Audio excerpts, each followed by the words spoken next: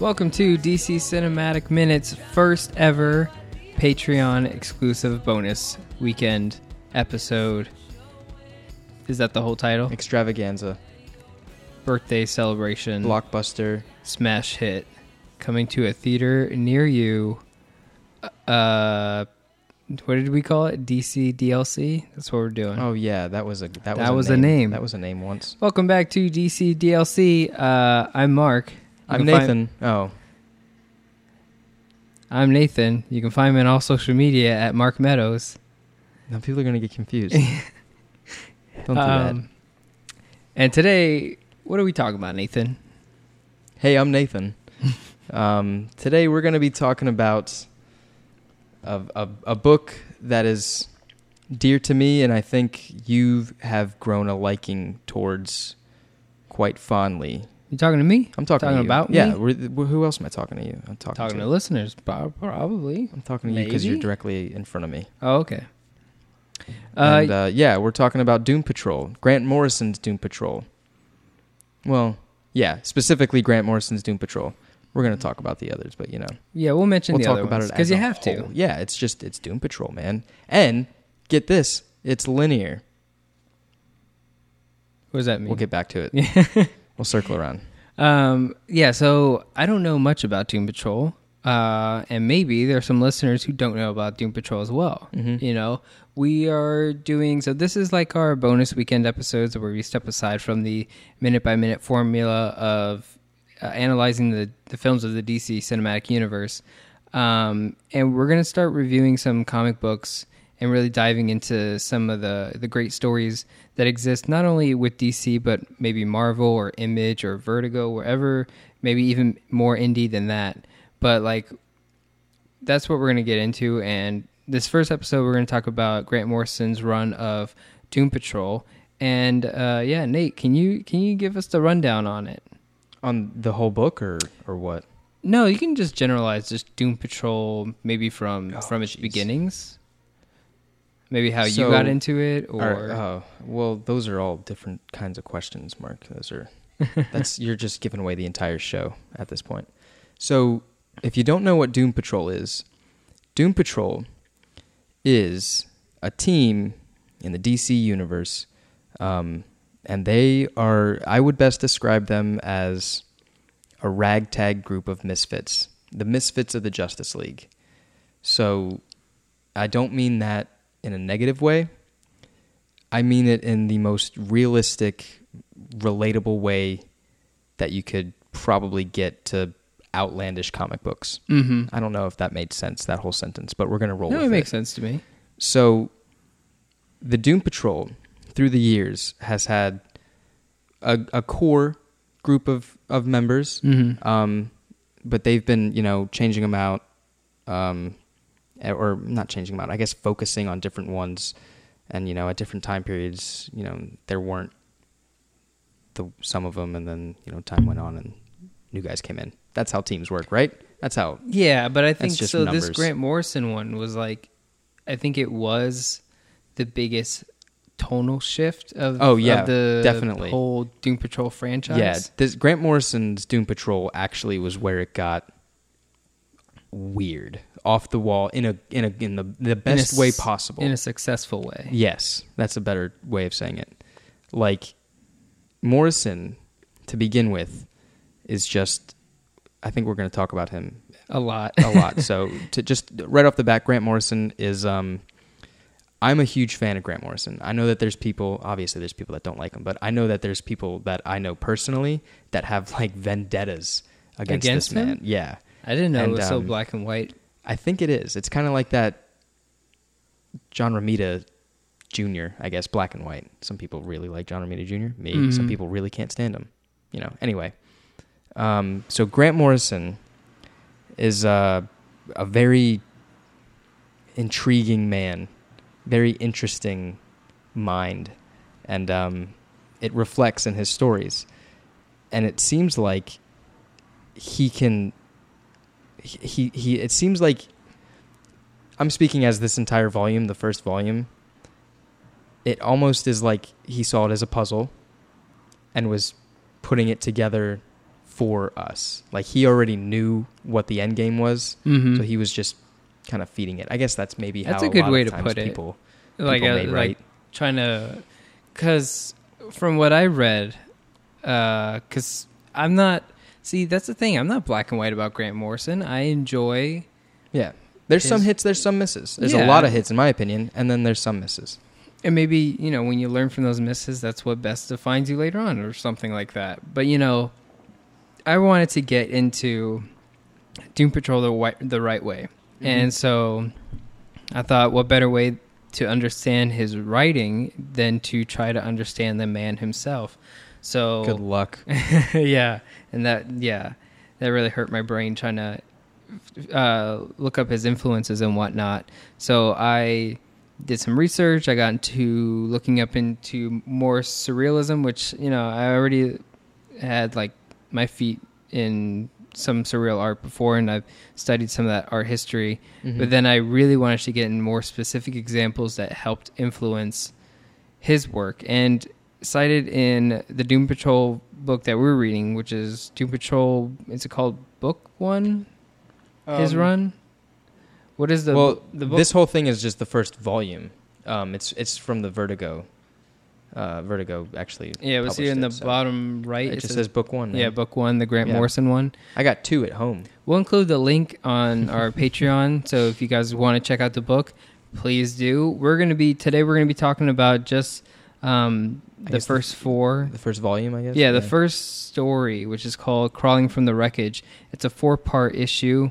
Sort of like a reintroduction of the characters. Oh yeah, and the whole there was a big year gap between the original, like when the original storyline ended, versus when Grant Morrison came up with it. So yeah, and this book starts with what's known as issue 19 of Doom Patrol, which we'll get to why that is. But there's an opening forward by him in the book by Grant Morrison. And he talks about some of his influences in surrealism that helped him kind of get the reins of how he was going to write this story, because I think he was hesitant about writing Doom Patrol. He didn't want to just like rush into it. He wanted to do it right. And so some of the influences that he had was like Jan Svankmajer, who did Alice's Adventures in Wonderland, Kenneth Anger's Uda Artifice, and Maya Deren's Meshes of the Afternoon were all recommended by Grant Morrison in the book. And boy, I gotta tell you, trying to watch those, comprehend what I was watching, and then even like, you know how you can surf YouTube and like go into a black hole of other surrealist videos. I really started to get like sucked into like this void of surrealism media, and yeah, it's some powerful stuff. But there was a lot of things I got out of it, and I think one of the most interesting things was before I read the Doom Patrol Crawling from the Wreckage story that we're about to talk about, I watched those first because I wanted to see what that was like, and then seeing what the finished product of his writing was. So I watched Alice's Adventures in Wonderland, Uda Artifice, and Maya Deren's Meshes of the Afternoon. And I think there's a lot of influence in this book about Meshes of the Afternoon, but some of the key things in the Uda Artifice and Adventures in Wonderland that I think specifically made their way into this book was the use of scissors was a big part of those pieces. And to me, I think it's probably the Scissorman is a product of that.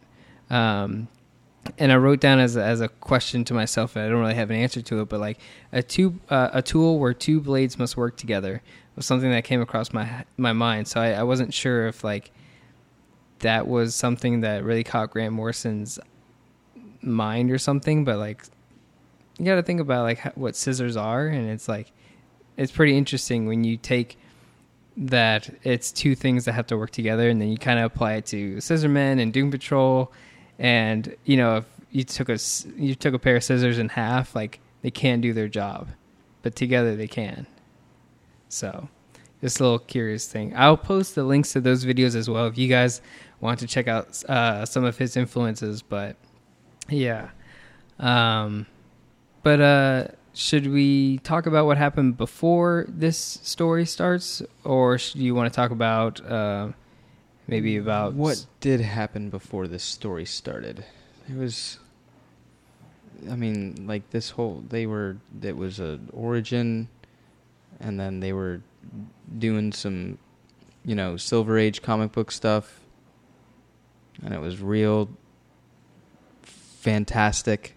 4-ish? 4-ish? Tell me. What'd you say? Was it Fantastic 4-ish? Oh, no, I was just saying the word fantastic. Oh. I don't know why. I didn't mean for it to... If you say that word, do you automatically relate it to Fantastic Four? No. When I hear fantastic like, used, I think of like fantasy, like dragons or Star Wars. Really? Fantastic is fantasy to you? That's kind of what the adverb is. I think that's what it's supposed to be. But I'm asking, is that what originally Doom Patrol felt like? Did it feel like you're reading Fantastic Four? Because it had like Elastigirl and... I guess, but more depressing. Even the original was depressing? Yeah, because it was like Fantastic Four... Like, they want it to be heroes. Doom Patrol doesn't want to be heroes. They don't want... They were essentially... Not in any of them. They were essentially, like, created by, the chief to, like, do, the dirty jobs, I guess. To, like, try to be the unsung heroes, but, like, not care if they die or not. Yeah. Because, like, all their powers, they didn't like their powers. No one liked their powers. They all had regular lives. Yeah, I guess, yeah, what? Go ahead. Who's the editor? Tom Payer? Yeah. He had a forward in this before, Grant Morrison's in the book, and he said something along the lines of he introduced the book with a reflection of like his fondness of Doom Patrol. And from what I understood, he said like the beauty of Doom Patrol is that it's a reverse superhero story. Like the metahumans aspire to be normal instead of aspiring to be heroes. Yeah, they want to be normal. They want to live a normal life. I mean, it's just like that's how, when I called earlier in the introduction, I said it was probably the most relatable. To me, it's one of the most relatable comic. I don't want to say comic because that's kind of broad. Superhero teams that I found. Don't get me wrong, I love the Justice League. That's great. But the Justice League is our like mythology. It's like a god thing. That's like you put them on a pedestal. And you teach your kids about the Justice League so that they grow up with the virtues that the Doom Patrol is just that. Like, you live in a world with the Justice League where they do exist, and you want to be like them, but you can't. So it's like just failed attempts and people that just don't want to have these powers. Yeah. They're what's the word? Bothered by it, but not pestered, annoyed,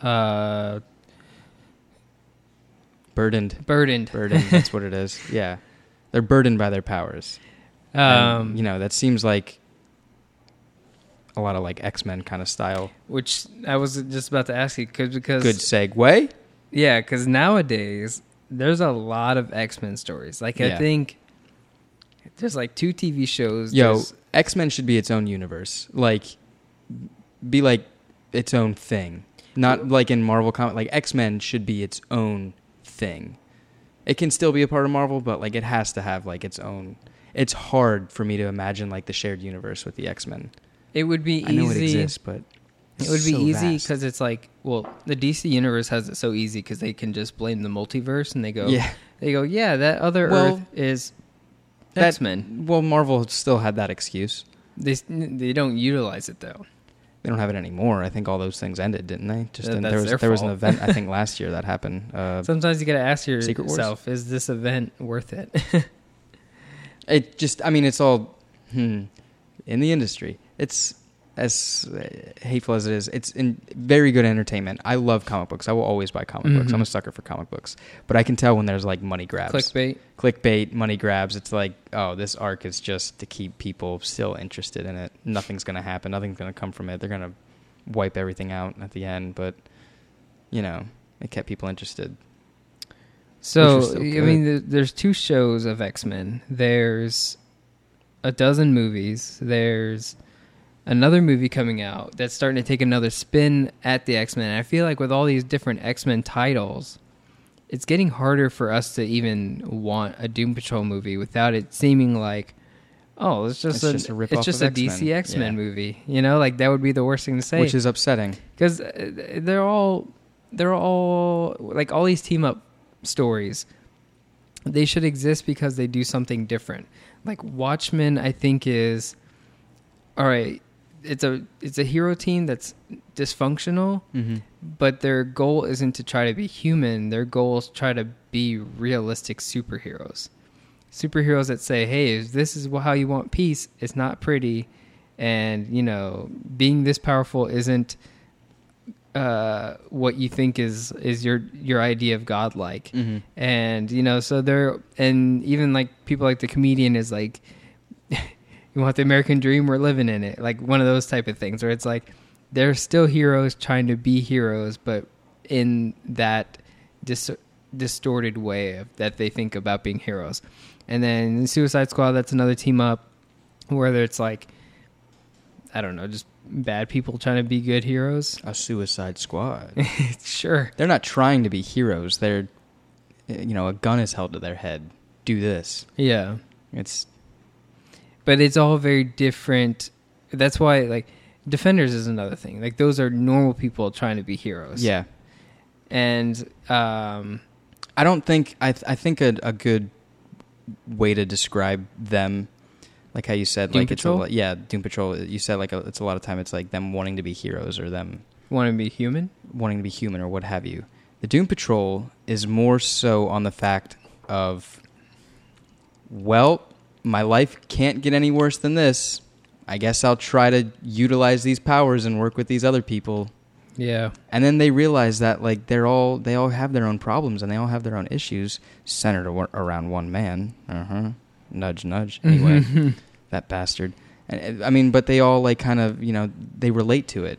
It's like, you know, they're a group of misfits that have the thing in common is that they hate their lives.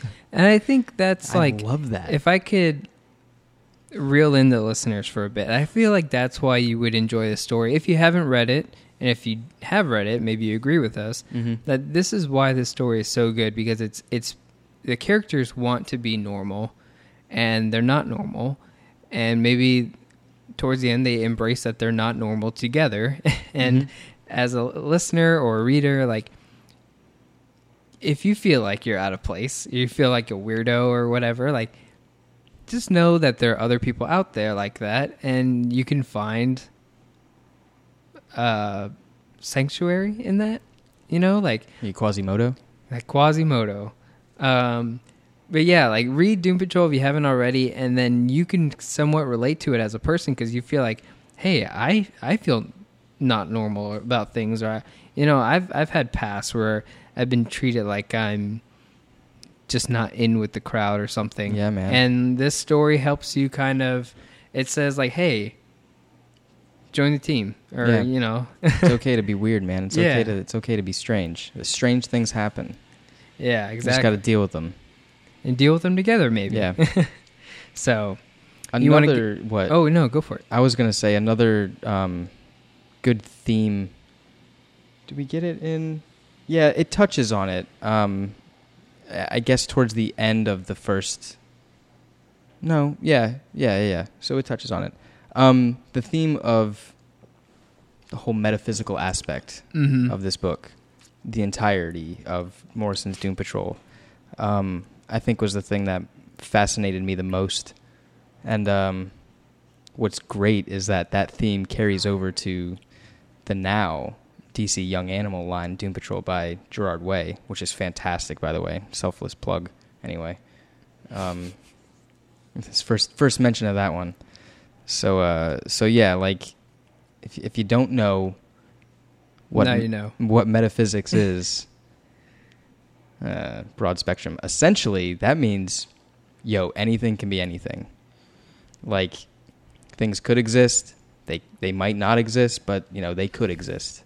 And right here in this. That's a bad example. What's a bad example? I was gonna try to give an example, but I couldn't think of anything. You see that pear that's on the counter over there? What about that pear? That pear, you have no idea if there's an entire universe inside that pear that's just living life. Like, yeah, you can put it under a microscope and break it down on a cellular level, but like, you never know if there's actually something beyond that or could happen to it. It could just happen spontaneously, or, you know, it could just be or do anything.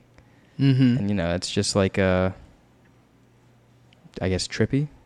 Makes me sound like that really sounded trippy. That sounded crazy. Hey, we're talking about Doom Patrol. Yeah, we are talking about Doom Patrol. It makes you question if you're crazy, which is a great thing. I think it's okay to question that. I feel like questioning your sanity is the best way to stay you have to. sane in Absolutely. a weird way. Go, am I crazy? And it's like, as long as you're asking yourself that question, as long as you're checking yourself before you wreck yourself. Good on you. Do you want to jump right into the story then? Or? Yeah, let's do it, man. So we're going to be reading, like I said, we're doing the first initial story of Grant Morrison's Doom Patrol. It's called Crawling from the Wreckage. It's a 4-part. It starts on the first story, or the first issue of it is known as Doom Patrol issue 19, because, as we said before that, they did a whole, what's it called, like a retcon or something. They killed off Doom Patrol, basically. And it felt anticlimactic. I looked it up, and it just seemed like, hey, just bomb us or something. And they're like, all right, I guess we'll do it. It was the gene bomb. Mm-hmm. And they were like, just hit us with it. And because it was supposed to, you know, protect metas. Yeah, they were protecting everyone, and they were like, oh, just hit us with it. It'll be cool. And I believe it was going to take out their power. It was going to give them... It was going to take their powers away, wasn't it? I thought it just killed them all. Just killed them. Well, the effect of the gene bomb was to make everybody a metahuman? I don't remember. I don't know. Some big old diabolical Cobra Commander plan. That's probably... Someone's going to yell at me for that. Let's see, who wrote that? Cooperberg. He wrote that one. He wrote the ending of that. Doom Patrol, originally created by Arnold Drake. This one's written by Grant Morrison. The artists include Richard Case, John Nyberg, Doug Braithwaite, I think is okay. Scott Hanna, Carlos Garzón, and then it's colored by Daniel Vazzo, Michelle Wolfman, lettered by John Workman, cover artist Brian Boland, and then let's just jump right into it. So Nate, what are your initial thoughts when you first read Crawling from the Wreckage? Like your first time before you recommended the story to me at all. Oh, man. Was this your first time reading Doom Patrol at all, or did you? It was my first time actually sitting down and reading it. You know, I worked in a comic shop, so like I would always like pick up things if I had like a down moment or whatever. There was always down moments. And I remember like, you know, just like rifling through like the Doom Patrol, like this Archives edition, volume 1 that I have. I remember like picking it up and always wanting to just like sit down and read all of it, and I could never do that. And I also, this is terrible to say as a comic book fan, I have qualms with Silver Age storytelling. I get it. I like it to an extent, but then like I can't do whole volumes of it. You know what I mean? I have to get like, to me, that storytelling is more like you get the gist, and it's like there's, you know, there's obviously there's supposed to be like, I always feel like there's a radio narrator coming over the thing, and like the narration back then was always got me. So I never really read the entirety of Drake's Doom Patrol, but I have it here. We, you know, could crack it open. I've skimmed through it, so I've caught the... This is the second time using this. I've caught the gist. Anyway, Doom Patrol from Grant Morrison, I picked up because I am a Grant Morrison fan, big Grant Morrison fan. And Did you read this one before you read Gerard Way's, or did you read? Oh yeah, for sure. I read volume 1 and 2 of Morrison's before reading Gerard Way's now, and which is brilliant. If you're getting into Doom Patrol, that's what I would suggest doing. Even if you take the cliff notes from Morrison's run, but like get the full story, because it happens and it's a continuation in ways, which is great. But yeah, I first picked up Morrison's. Gosh, I don't even remember how long ago it was, but I had the time and I sat down and I read the first story. I read Crawling from the Wreckage, and then like I put it down. I remember I put it down. I went outside, and like I was sitting outside, and like it was a really nice day. And then like I thought to myself, like, what the hell am I doing? I need to keep reading this book. Like, it was almost like the Crawling through the Wreckage kind of like it took it out of me. I was just like, whoa, like I gotta sit, I gotta think about this for a second. And then like I got back into it. I was like, yo, I want to have that feeling again. Yeah. I want to I want to continue feeling like this questioning state that I was in, and this like expansive mindset. It was just great. It was a fun day. A moment of wonder.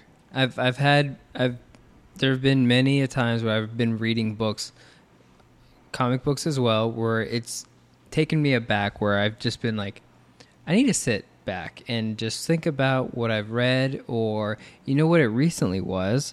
The movie Nocturnal Animals. Oh, yeah. I watched that film. As soon as I finished watching it, I like laid down, closed my eyes, and just thought about what I watched. And then it hit you, right? Well, it hit me right then and there towards the end, and then it was just a moment of me comprehending everything I just watched, and like, not so much, and it's never about understanding what I just read, but it's more of like questioning how it applies outside of it, kind of thing. So like with Doom Patrol as well, Crawling from the Wreckage, the title is perfect, Crawling from the Wreckage. It's like, you know, putting yourself in the shoes of someone crawling from wreckage of something, maybe metaphorically, or, you know, just something that you're going through in life. Yeah. And that was, you know, just putting myself in those shoes of these people, and it's almost an eye opener, if only it makes you question things for a moment. But as long as it does that, like, that's a win in my book. So Doom Patrol 19, Crawling from the Wreckage Part 1, starts with, I guess, the origin story of Cliff Steele.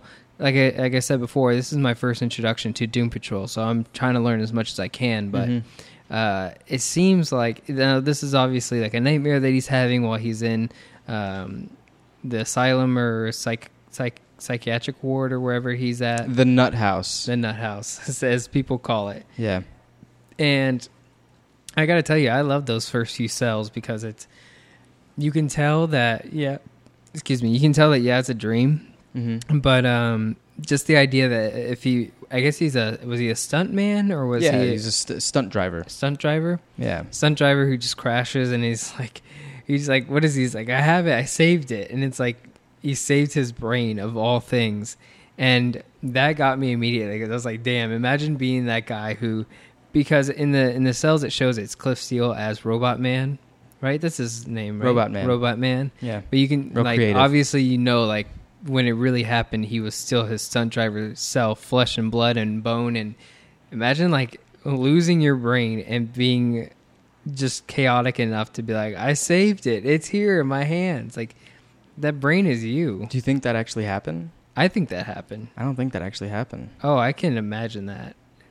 I mean, we don't know his origin story. That'd be a great origin story. Regardless of how real it could be. Like, obviously, if your brain's out of your body, like, you probably can't function. But it's like the idea of something so depressing like that, where it's like, I guess, like you're dying, but it's like, yo, I saved it. And it's like, you're not anywhere close to being saved. You are. I mean, it's out of this world. It's wacky. Yeah. I got to tell you, they all have reason to be centered around, we'll meet him in a little bit in this book, but in the Nut House? No, their whole leader, Niles Calder, the chief, he like causes all their accidents. So like he caused Cliff's car to crash. Like he was doing this, like causing all these, you know, all these people, all the members of the Doom Patrol he was ruining their lives in order to give them superpowers so he can create his own superhero team. He's a crazy scientist. Have I heard this story before? You've heard it from me telling you before. Has that not been done in another piece of fiction? What? Someone Like creating their own it's team? Like I created all of you. Like I ruined all your lives for you to be here. I feel like I've seen that I somewhere. know Wildstorm plays a little bit in that area, and I think in, gosh, I don't know. the first thing that came to my mind was, again, because I said Wildstorm, in Young Justice season 2, like Lex creates the Superboy. he creates Arsenal? he creates pretty much the Wildstorm team. Like, you know, Static is there, and, you Oh, know, okay. and Long Shadow, Apache Chief, and all them. So like I guess that's that, but they didn't get their powers from, you know, these are like freak accidents. I guess it has been compared to the Fantastic Four. You know, they came out in the same time frame, whatever, but it was like you know, the Fantastic Four's accident all happened at once. It was them on this space adventure, whatever. Niles, like, you know, Lex Luthor this crap and like followed these people, learned about their lives, and just like, you know, he found like the best of the best people, and he just destroyed them so that they would have nothing left to lose. And it's like, well, I guess I should join the Doom Patrol. What else am I going to do? Like, that's exactly what that mindset was. It's so messed up. Yeah. So it's like he's on the same, you know, size, same caliber as Amanda Waller, in my opinion. Amanda and Waller, Will Magnus. Yeah, Will Magnus is more, but he's mad scientist. Remember we were talking in Man of Steel about, like, where's the Jor-El story where he's, like, the crazy... Well, he is a crazy scientist, but, like, he actually is a crazy scientist. He does Frankenstein monsters. Yeah, he's Frankenstein. But, like, imagine him creating a team of Frankenstein monsters. Jor-El doing that? Jor-El doing it, yeah. It's messed up. It is messed up, right? That's Niles Calder. Because I feel like that's what Nam-Ek was. He was that Rondor Beast hybrid Kryptonian. And it's like, that's such a Jor-El product, I think. Did we ever get to the bottom of that? I mean, we figured out how Namek was made, but did Jor-El make him? I think it's safe to assume... He probably had a hand I think in it. him and Jax-Ur helped each other a lot. At one point? Yeah. I think the Jax-Ur Jor-El dynamic was something that would be cool to read as a story. And maybe one day we'll have that. But yeah, I thought, like, for sure that Cliff Steele was just, you know... And Cliff Steele, such an interesting guy... yeah, he's been my favorite. I don't know if I really love Negative Man. He's there, just great. But, you know, Larry Trainer, he's just amazing. But Cliff Steele, Robot Man, is in this book in Morrison. He's just fantastic, and Gerard Way does it so well as well. It's just like, you create this, like, agonizing character that knows pain but can't feel it. Oh, yeah. And it's just, like, you know, just trapped. And it's, like, just the definition of agony in one character. And that's just how he picks himself up out of bed every morning is beyond me.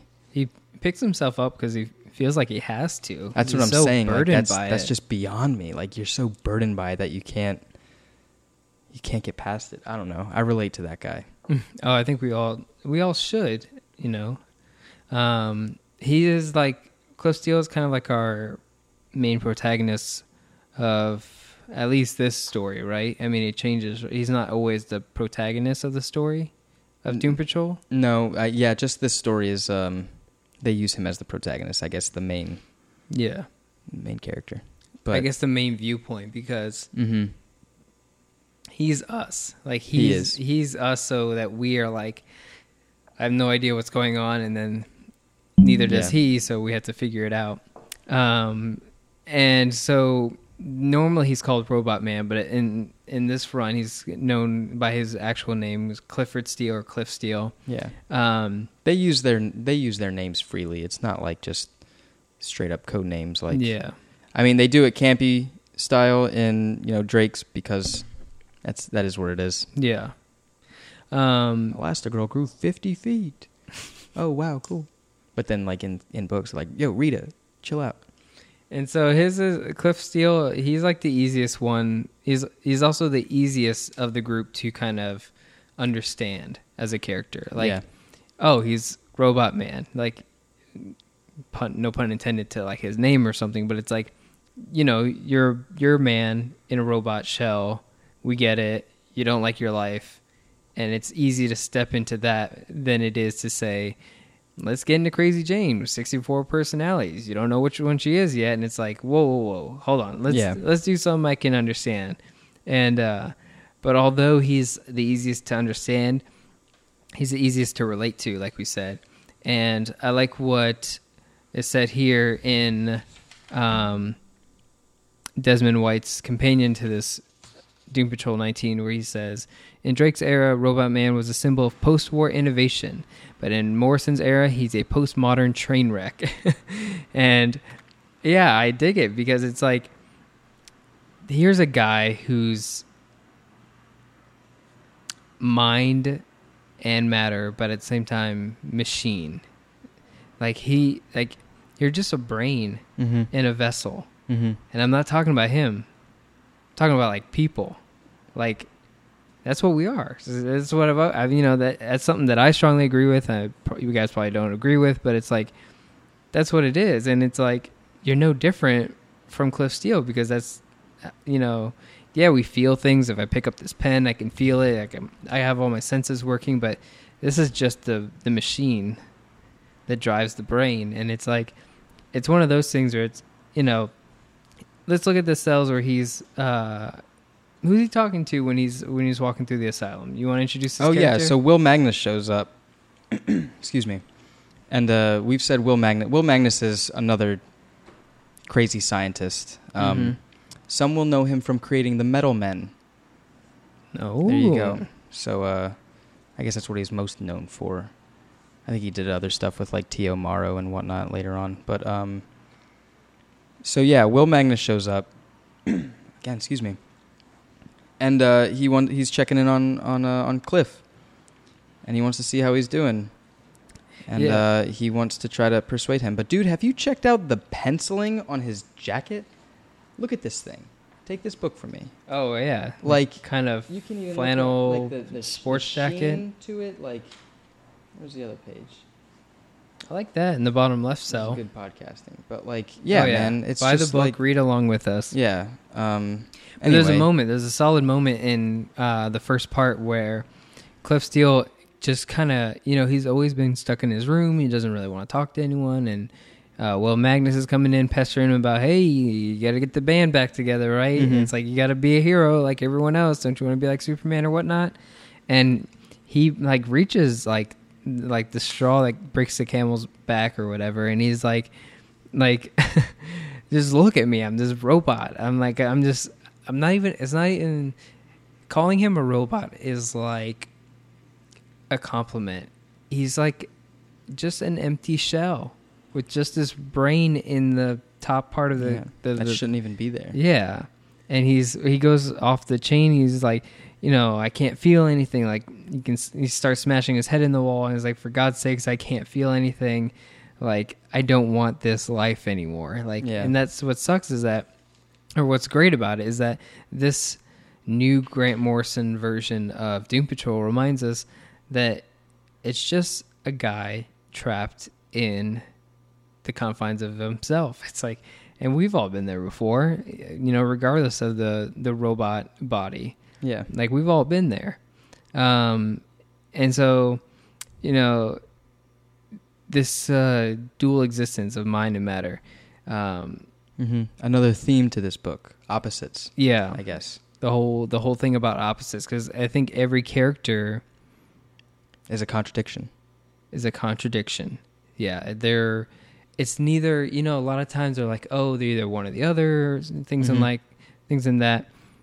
But Cliff Steele is both man and machine. He's not just machine. He's not just a man. He's both. And we'll see with Rebus, as he's known now, Negative Man. Larry Trainer. Larry Trainer. He's male and female. Mm-hmm.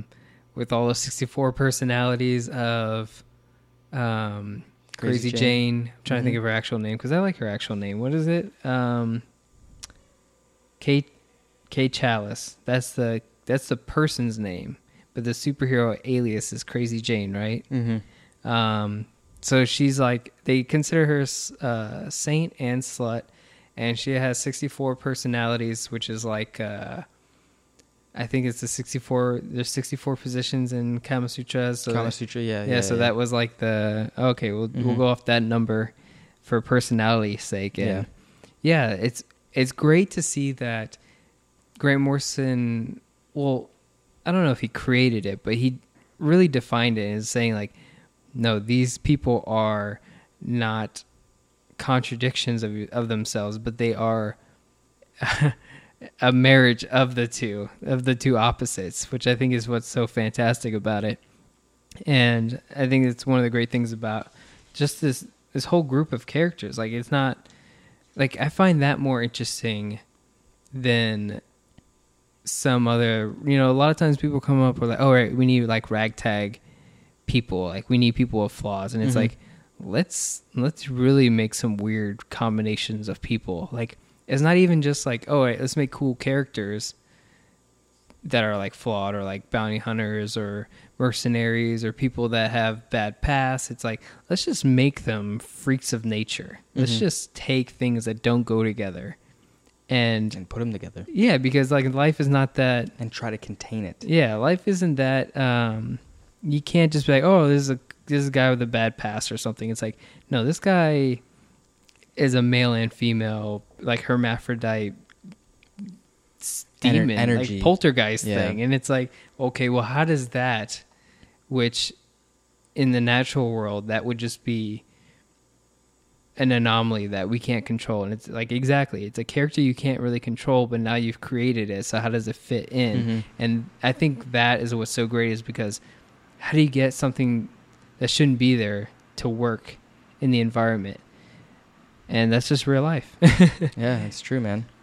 I did want to note that while we're on the topic of Robot Man, if we can go back to Robot Man. Yeah. The beginning of this book has one of my all-time favorite quotes in all of comics. I wrote it on a whiteboard that I had in my bedroom and I kept it there for a very long time. It was nice. It's tattoo worthy. So the quote is, it's not in this volume that we're covering, but I need to say it because it's said by Cliff Steele. It's said by Cliff Steele, and it's in reference to pretty much everything. I mean, you can even apply it to the world. It's just everything. So he goes to say, and he's speaking with Niles, the chief, and he says, "All I want is the answer to one simple question before I run screaming back to the bug house. Is this real or isn't it?" And that question just is one of my favorites. Like, I mean, it's just plain and simple. Is it real or isn't it? Like, you can apply that to life right now. And, what's the difference between what we're doing right here and what's happening in this book? The argument is because what we're doing in real life is real. You don't know what's happening in this book isn't real. And that's why when they start introducing the metaphysical stuff towards the end of the book, and then they start questioning reality versus fiction, and then again going back to the whole marriage thing, it's both. It's what's so messed up about it. It's like, nah, it's not just fiction or reality anymore. Like, it's just fiction everything is now in the reality, and they have to deal with that. And it's like, that's what's so great about this story. And further on, when Grant Morrison does like his other, I think he said in there, like, he planned, like, when he sat down to write Doom Patrol, he already had like the first like 62 issues of stories like written out in his head. And so when it came time to put pen to paper, he just went on with it. And he really embraces the marriage of the opposites. And I think that's one of the coolest things anyone has ever tackled. And we'll get into it as we continue on. But really what this story is, it's just getting to know the Doom Patrol again as a hard reset button. Yeah. So, like, we're introduced to Cliff Steele. He's walking around. He's getting the talk from... completely just dropped the name. You got it. Something... nope. Will Magnus. I almost said Will Maynor. I was like, who's that? Because I was thinking of Larry Traynor, Will Magnus, Will Maynor, and it was... Yeah, that's I was there. slipping. There's there. Hey, if your name's Will Maynor and you're listening to this show, I guess we owe you some... Welcome aboard, Captain. We owe you some royalties. Yeah. So Will Magnus is trying to get him back in, out of the nut house. You said bug house in the quote, but is it nut house, bug house? I've never heard bug house used. Yeah, see, and that's why it's weird for me to say that word. I like it in the quote. Do I say it in real life? No. Well, I think the story after this deals with, like, the butterfly, right? Yeah. So I think that might be... Maybe it's in that story that quote is from. It is with Jack the Ripper. Is that who's the...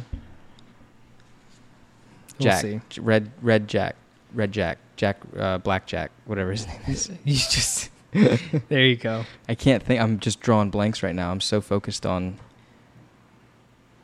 life. You guys need to stop listening, go buy the book, and read the book right now. Yeah. That's, you know. Yeah. But, so, Will Magnus introduces Cliff Steele to another, quote-unquote, meta-human. Yeah. And this is Kate Chalice, who everyone knows as Crazy Jane. Well, And they didn't know her before this. I'm saying it. Well, if you've read the book, you know her as Crazy Jane. They didn't know her before that. It's her first appearance. Yeah, but I like Kate Chalice. I really like that name. It's a cool name. Yeah. She's kind of replaced the female of the group. Rita Farr. What is Rita Farr, Elastigirl. She's the... Oh, that's her name? She's the Elastigirl kind Rita of Farr? stand-in. Yeah, Rita. I don't know what you're looking at me. I'm trying to see if there's like something in the name. Is like Afar, it's Elastigirl, or, you know, No, I was trying to figure out what the opposite with her was, but like she was just a really she was a movie star, and then she just became like, you know, this crazy stretchy lady, and everybody freaked out, and she lost her job. Sounds...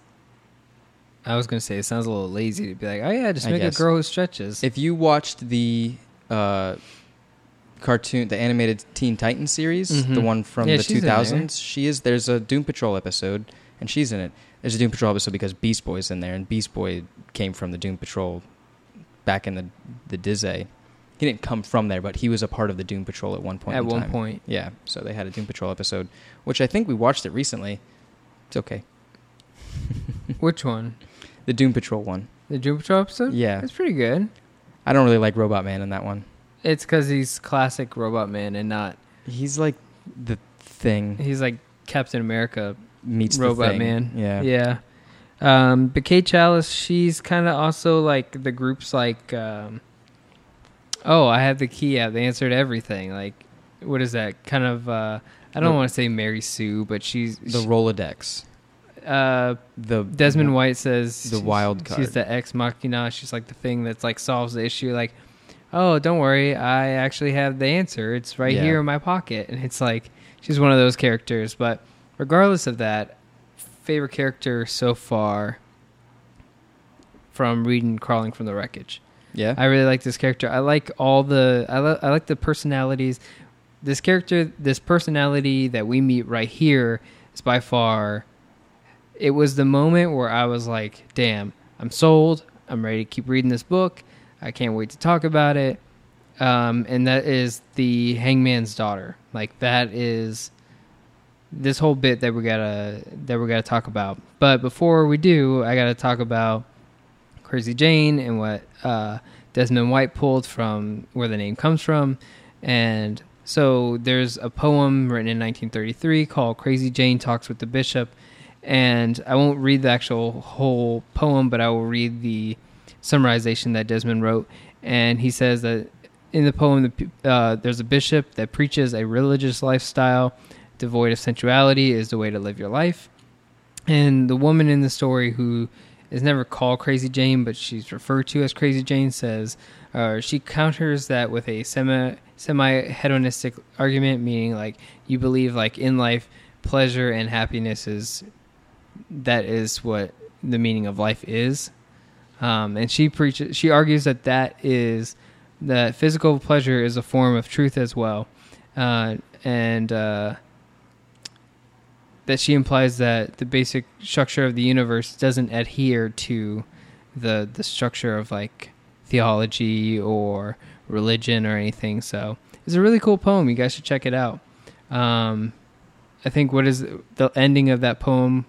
I guess what I'm trying to say is this brings out the slut. I hate using that word to describe this character, but like it really defines that the character promiscuous. is promiscuous, yeah, but flawed, I think might be the best way to describe it. It's like you really can't know your worth until you've made the mistakes and gone and seen the whole world.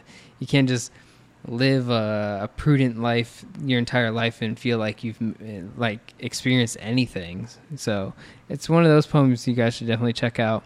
But yeah, we were introduced to the Hangman's daughter, or excuse me, the Hangman's beautiful daughter is what is this character's personality. And she's talking to Cliff Steele, and he asks her about the painting that she's doing.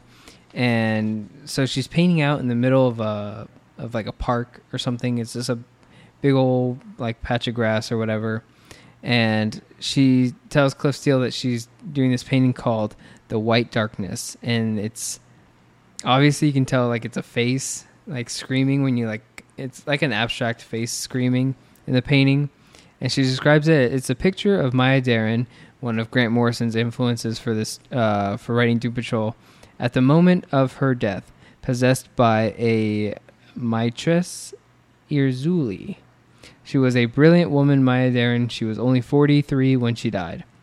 And so here Morrison reveals one of his resources, Maya Deren, who was a bohemian avant-goddess, most remembered for experimental films in the 40s and 50s. Like I said, I'll include a link to Meshes of the Afternoon for you guys to check out. But the White Darkness is a reference to Maya Deren's encounter with quote-unquote living gods, which during a dance ceremony in Haiti, she was supposedly possessed by the goddess Irzuli, and a Haitian embodiment of femininity and coquettishness. Have you ever heard that word? What is it? Coquettish. I don't know what that word is. I want to look that up. Spell it. It's coquettish-ness, meaning the adjective form of the noun coquette, a young flirtatious woman. Oh, that's it. We're going back to this. The whole. So you don't need to say the S word anymore. How do you say it? Coquette? Coquette. Coquette. All right. How do you pronounce coquette? Coquette. How to pronounce coquette? I wonder if it's going to play right through here. Is it going to do it? Is it going to pronounce the word? Coquette. Coquette. Why did that take so long? I hate that video. But yeah, here's an actual quote from Maya Deren about that. She says, "I realized like a shaft of terror struck me that it is no longer myself whom I watch, yet it is myself. For as the terror strikes, we two are made one again." Stick that in your pocket. We'll go back to that later. The white darkness moves up the veins of my leg like a swift tide rising. It is a great force which I cannot sustain or contain, which surely will burst my skin. It is too much, too bright, too white for me.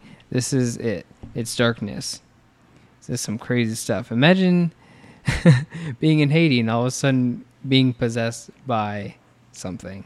I can't. Why do I have to be in Haiti? I don't want to imagine being possessed in any location, any geographical. But she was doing a dance ceremony.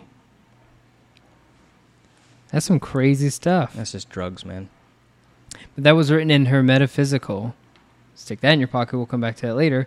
Divine Horseman. That's what that's called. Hey-o. I think I might want to buy that. All right. Imagine reading that. And so yeah, this is by far one of my. Like I said, this was the moment of the first story where I was like, yeah, this is it.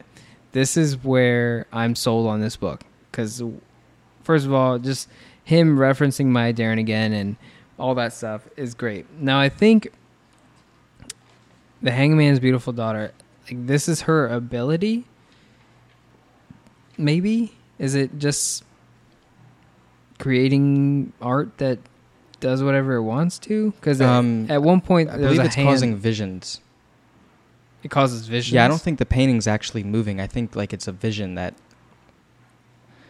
Cliff has.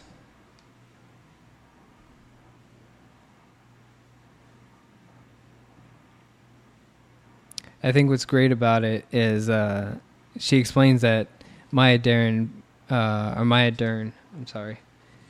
No, it's Maya Deren. She died of a brain hemorrhage, which, in talking to Cliff Steele, is just a brain. Yeah. And I think that's... I guess the only thing that could kill him is a brain hemorrhage. Yeah, it's the only thing that could kill him. And it's like, oh, here, let me tell you about this person that really influenced my life. She was only 43 when she died. She died of a brain hemorrhage. Like, of all things, you die of that. It's like one of my greatest fears is dying of an aneurysm, because it's just something that you can't really stop. You have to, like, be ready to go to the hospital right when you have the aneurysm to really do anything about it. And it's so fascinating. But after that, the painting bleeds away and it dies out. And the Hangman's Beautiful Daughter has, like, a moment of depression where she asks some of the most important questions like you were saying when you read this book, and you were like, you know what? I just want to be in that state of continue questioning things. Yeah. I just need to sit back and think about it. And the questions were, she asked Cliff, just out of nowhere, just on the spot, just, what do normal people have? I've tried to be like them. What happens when you just can't be strong enough anymore? What happens if you're weak? And it goes back to, you take a moment, you close the book, and you go, should I be asking these questions? Like, am I in that state? Do I feel like I'm in that state? What do I do? You know? You should be. I mean, yeah, it's just, it's healthy. Yeah, and it's these people that, you're superheroes, kind of. You're metahumans. You got powers. Like, look at what you just did with that painting. Look at this robot man. And it's like, here they are, like, what do normal people have? Like, what am I, I want to be like them, but they're stronger than me. I'm this broken thing. I'm a broken person with a robot body. I'm this broken person with 64 personalities, and being normal just sounds like a better life. And I don't know if I could ever be like them. I don't know if I can ever be on that same level of normal, living a happier life. Now that's heavy. It is heavy, man. It's true, though. But, then they calmly ended on that note. They don't answer anything. Yeah. Cliff Steele gets her out of the rain, and I'm going to pass you the reins so you can talk about your favorite character. Pass me.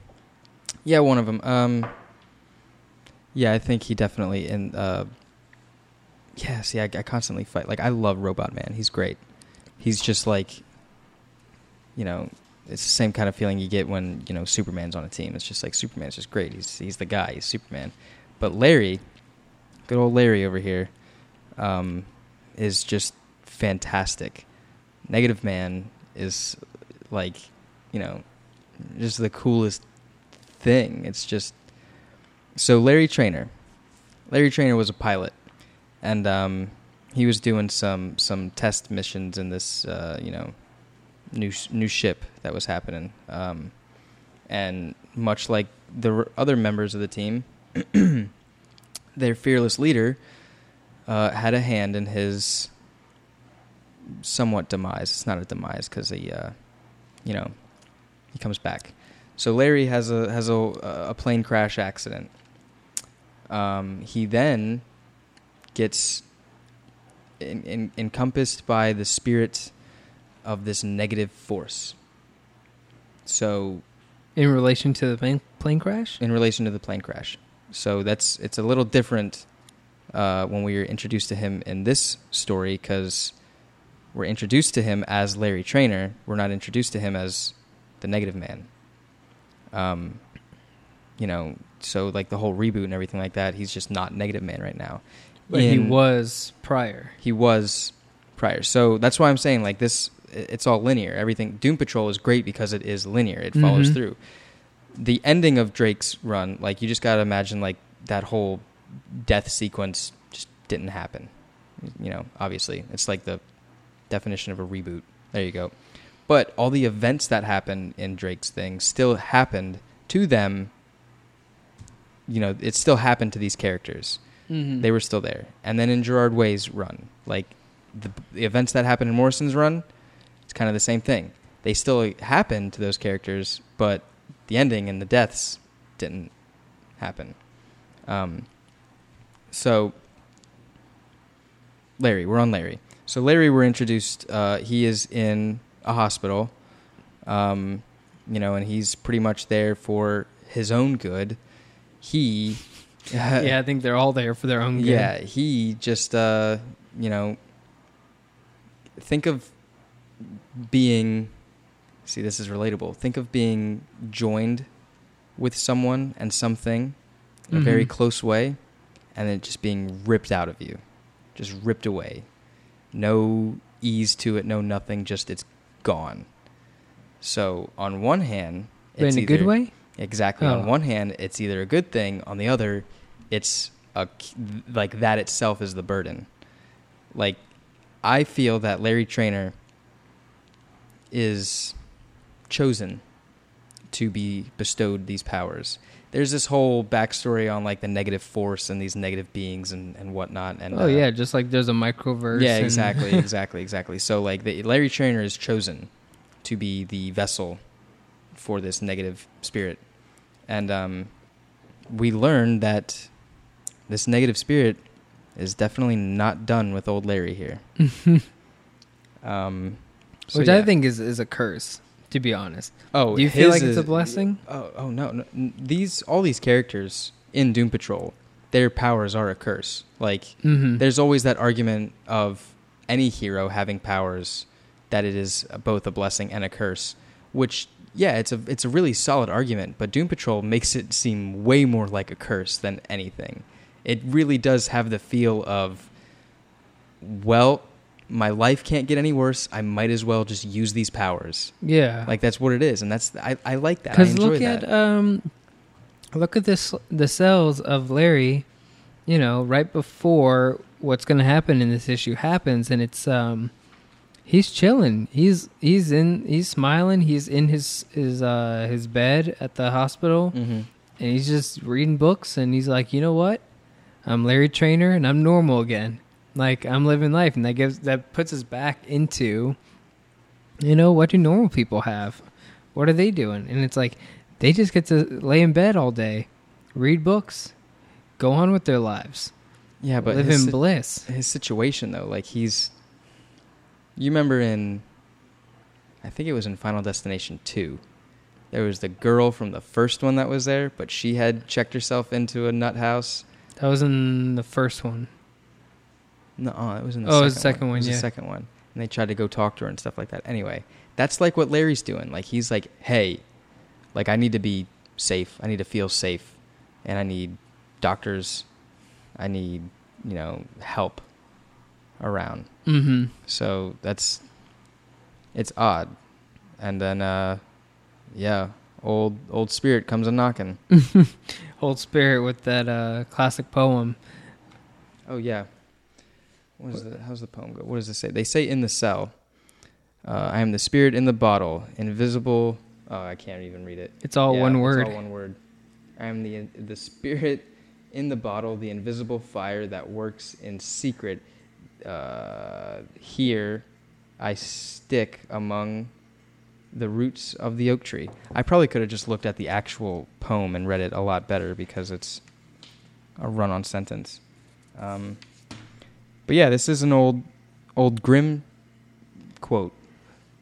Yeah, what is it? It says, Negative Man's appearance is paired with quotations from The Imp in a Bottle, a tale taken from the Brothers Grimm. Except this time, instead of, like in the poem, he says, let me out, let me out. Yeah. This guy, obviously, he's let me in, let me get back in, let me possess you, boy. I'm like, you know, we got stuff to do. I always thought it was, you know, Desmond White points out, and I thought it was really great with Larry Trainor is reading a book, Harlan Ellison's Partners in Wonder, which is like an anthology that was collaborated, several stories between Ellison and other writers during the 50s and 60s. And in Ellison's preface to Sons of Janus, he writes, "These are stories I have written with other writers. Collaborations are called. They are in the products of two minds working together, sometimes in complete harmony, more often in opposition." And so that is what Larry Trainor is reading right before he gets possessed, and just beautiful. Just beautifully placed right before this happens with Negative Man, and just in general with the whole moving forward with Doom Patrol, the way it's set up by Grant Morrison now. Excuse me, like, just that is another cool influence. And if that's, I'm going to have to look up that book as well. I might have to give that one a read. I like that name, Sons of Janus. Janus. Janus. Janus. Janus. No, now I don't like it. Sons of Janus. Sons of Janus. But yeah, I think that's part one of Crawling from the Wreckage. Yeah, there's a big old cliffhanger at the end. I don't even know if it... Oh yeah, the doctor comes in. She tries to help him, and doctor, and it ends with this massive tell me the splash news. page, and it's so cool. There's like it's like alchemy symbols. Dude, don't even get me. You know what I'm talking about? Alchemy. You're looking at it. I love alchemy. Like, look at the triangles, the squares, the symmetry of it all. Right in the center is Negative Man. On the right is Larry Trainor. On the left is the Doctor. And he says, "And now we are three. Now we are one." And it just ends with that. That's some alchemy stuff right there. That is so cool. Yeah. So who was the three? So the Doctor. What was her name? She had a name. Eleanor Poole, I believe, was her name. Eleanor Poole. Was Miss Dr. Poole. She and I don't necessarily know why the joining occurs. I can't necessarily remember, but in order for this negative spirit, it's just not Larry Trainor anymore. It's the two of them. Or the three of them. The three of them, including the spirit. Yeah. But yeah, we'll get into that. So Miss Poole got caught up in the mix. That's a song. Is that a song? Caught up in the mix? Caught up. Caught in the act. Caught. I don't know. Anyway. But yeah, that's going to be the end of the first book. First issue? No? Crawling from the Wreckage Part 1. Crawling from the Wreckage Part 1. Or Doom Patrol issue 19. That's it. Yeah, so the first issue. It's so hard to decipher how we're going to call it. Yeah. It doesn't end there. It goes into more stuff. Yeah. Does it really? No, I thought I just went right into it. No, well, in the book, it's the things that are happening with Larry and everything after is happening at the same time that Cliff and Jane are talking. So they're still outside. The book ends with the transition into the next storyline, which introduces the villains. It introduces the after effect of the villain. Yeah, which I had said that we were going to come back to the Hangman's beautiful daughter's ability. Mm-hmm. And you said that it's visions. And there's a theory in my head about ever since that happened, everything seemed normal. Okay, it's just people dealing with issues. Mm-hmm. But then once the Hangman's beautiful daughter was like, yo, let me do this vision, everything after that becomes a wild ride, which makes me theorize if it all is a vision before someone realizes that it's not, or that it is. Yeah. And so I think you could argue that it's that Hangman's beautiful daughter, she put everyone through this horrid vision for this whole 4-part issue. Mm-hmm. And it's this one of my theories, but and no, I'm pretty sure that's the nail on the head right there, man. That's where that the quote that we get in I mean, it happened. I feel like it happens throughout the entire series because my favorite quote, the one, "Is this real or isn't it?" Like, what is it? Like, we don't know. It's both. It happens at the same time. And then at the same time, it's like she's talking about Maya Deren, how she died of a brain hemorrhage, and then you have these visions that put you on this like trip, and you don't know what's real anymore. And it's like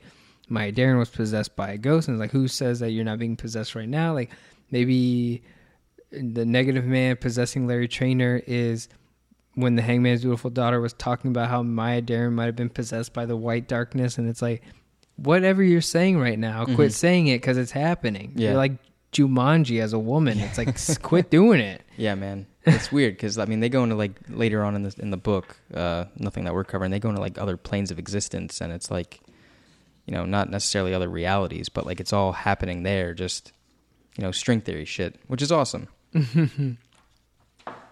So part 2 of Crawling from the Wreckage, it has a really cool cover art done by Richard Case, and it's like Cliff Steele and Kate Chalice as paper cutouts, and then there's scissors that are like kind of like a, hey, cut here, and you can make paper dolls out of them.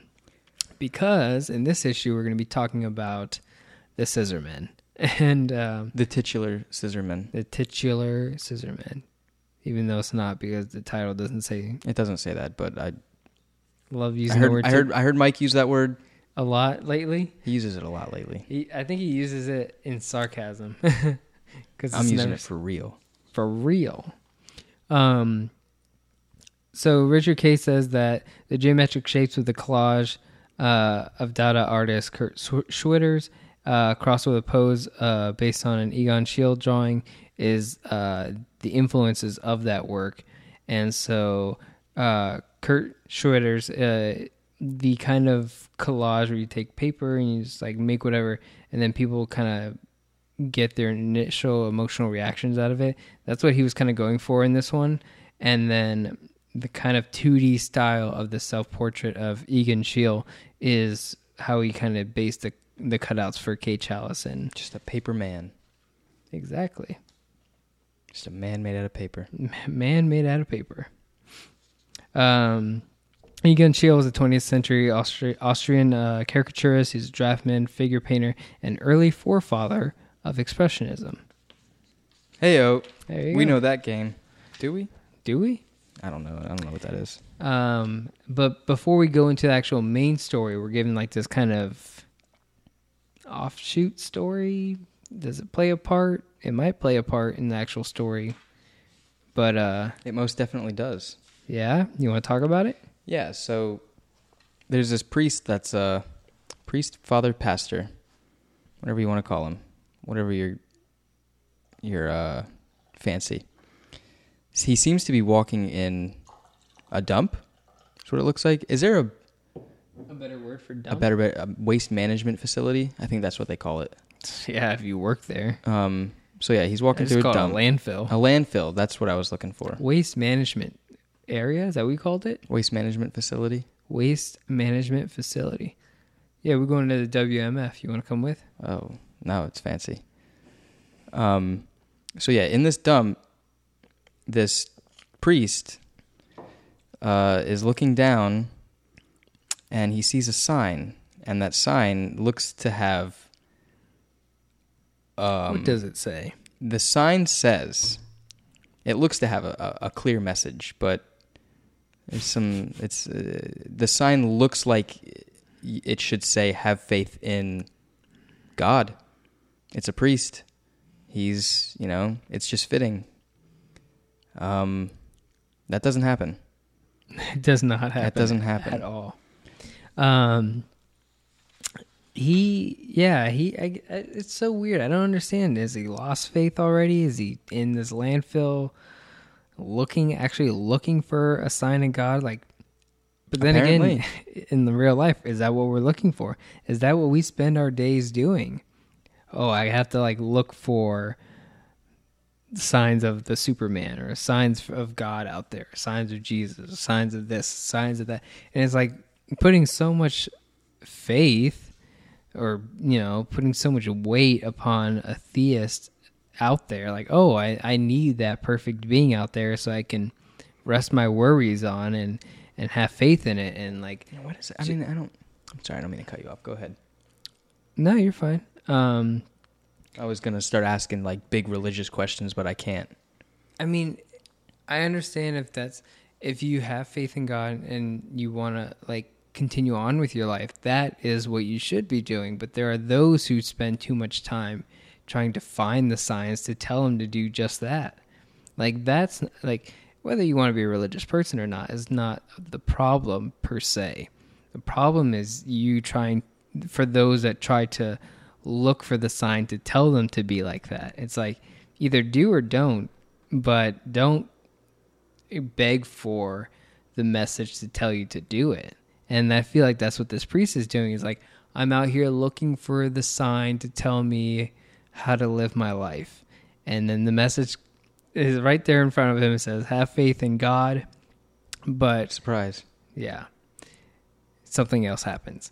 And what's interesting is, I guess we'll come back to the message, but he's saying, oh, the sign says have faith in God. And then all of a sudden, fish begin to fall from the sky. Yeah. And then you wanna take it away from there? Yeah, there's fish, as if it was straight out of a biblical story.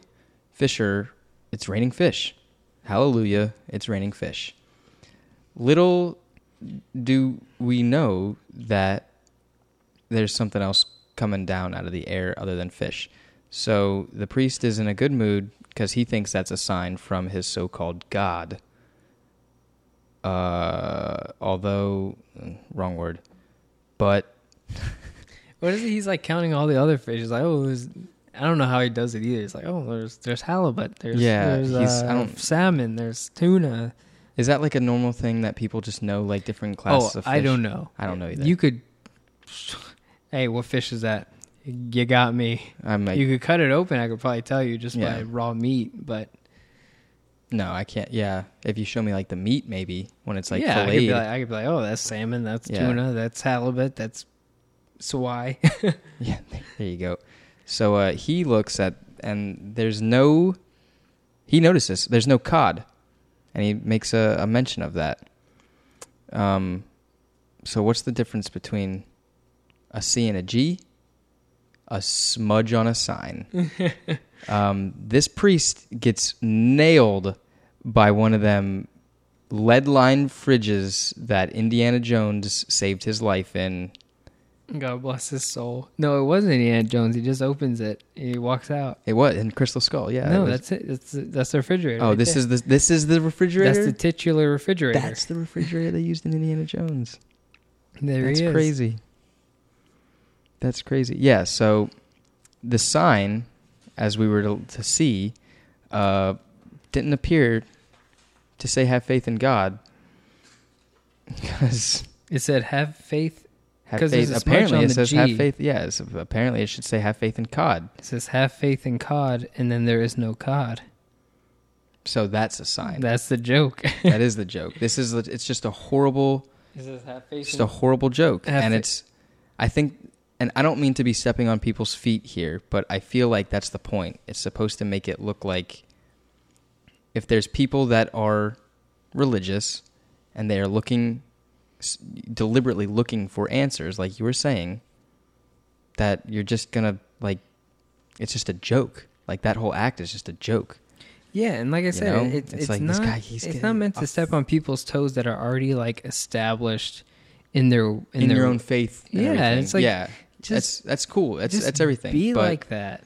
You know, like I have friends who are just completely devout, and it's like, cool. Like they do their own thing, but they don't go through their life questioning whether they should be. It's like either do or you don't. Like, yeah, but I think the point is that you can't go looking for proof. I guess believe what you want to believe. Yeah, I see what you're saying. It's like you can't be going like, oh, show me that this is the answer. It's like, well, maybe it's not the answer the whole time. Answer. Yeah, maybe you're not even supposed to be asking, these questions. Mm-hmm. Like maybe it doesn't even fucking matter. Someone says that it's probably that this whole bit, it was like a spin on like an X-Men scene that the artist at the time, Claremont, did, but I don't understand that, so I don't really know what that was in reference to. But if I'm someone knows, sure there's if someone things thinks about this is like a parody of an X-Men bit or any other superhero team up at the time, let us know, because I think that's what.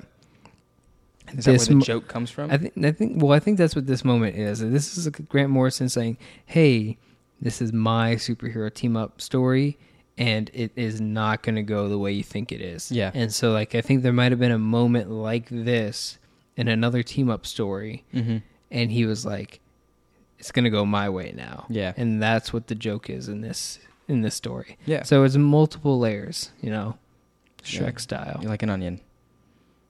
We said that at the same time. We didn't say onion like the same time, but you said Shrek style, and then I backed it up with like an onion. Yeah, because we know. We got this. We know. Welcome back to Shrek Minute. No. One day that's going to happen. It probably is going to happen. And I'm going to be a guest on that. Are you? Yeah, you have I do like the first Shrek. Yeah, it's like that fantasy. You're right.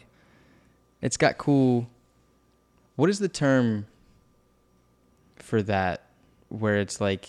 It has the fairy tale creatures, but they're not in the setting. What is that? Borrowed license.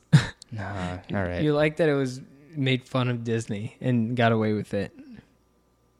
I didn't want to call it a parody, but it probably is parody. Yeah, and it's not that it made fun of it. It was just Save your thoughts for when Shrek Minute actually happens. Yeah, this is pointless. Anyway, you guys are not paying for me to talk about Shrek. I'll pay for you to talk about Shrek. Just me. Tell me how much you want. Yeah. I want a Shrek Minute where Nate just is the only host, and you just have to talk to yourself about Shrek. Like, is it just hey, like... welcome back to my podcast. Is it just me doing like the commentary, the DVD commentary, and it's just me? You just do commentary, but you have to do it minute by minute, and it's just you, no guests, no nothing. Jesus. Like, welcome back. You're gonna listen to me talk about why I think Shrek is a really good film, and it's just these characters. You just go on.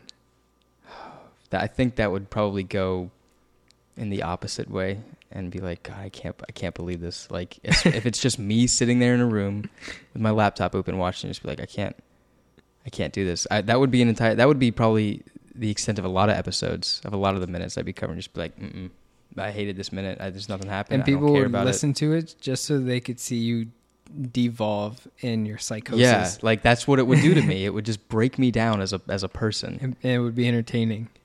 Like, wow, you really got to listen to this person break down into like existentialism. Yeah, and then I'll just be a puddle of mud, like the band.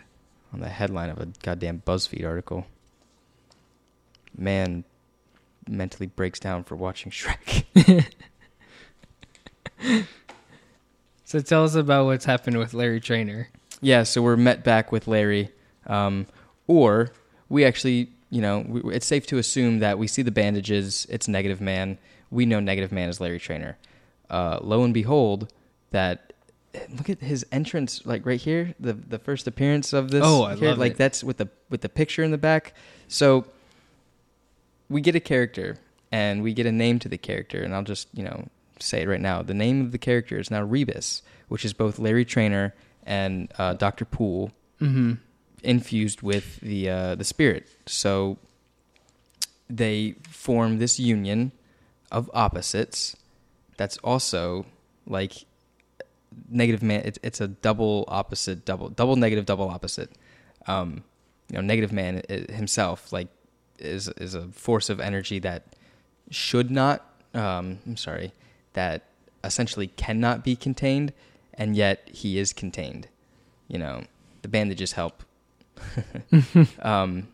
And so there's that opposite of the character of Negative Man, but then you get Larry, male, opposite of Eleanor, I think her name was, female, and they're both they're joined now. Opposite male, opposite female. Into perfection. It is. It really is. It is the most heightened being that you could probably imagine at this point. Yeah, I would think so. With and powers that are just unimaginable. And this is all based on stuff that people believed in when alchemy was popular Yeah. in old history. And even looking at what Richard Case, is he the artist throughout the story? Mm-hmm. So he, in this big cell that we get of the introduction of Rebus, where he's sitting posed cross-legged in his chair, and then above him is kind of like this Adam and Eve-esque painting.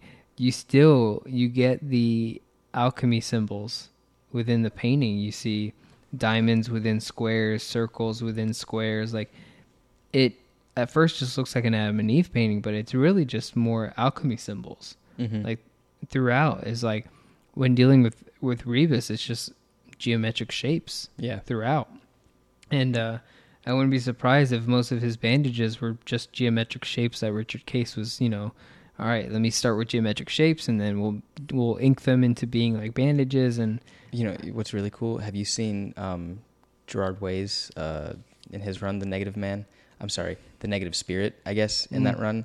It's cool because like you're shouting out these geometric shapes and like the alchemy symbols and stuff. The Negative Spirit's head in that is the diamond square, but like in like a head form. It's really cool. So hell yeah. It encompasses all of that. And the whole meaning behind having the Adam and Eve thing is that ancient philosophy of like, oh, the alchemical marriage formed between king and queen is like, what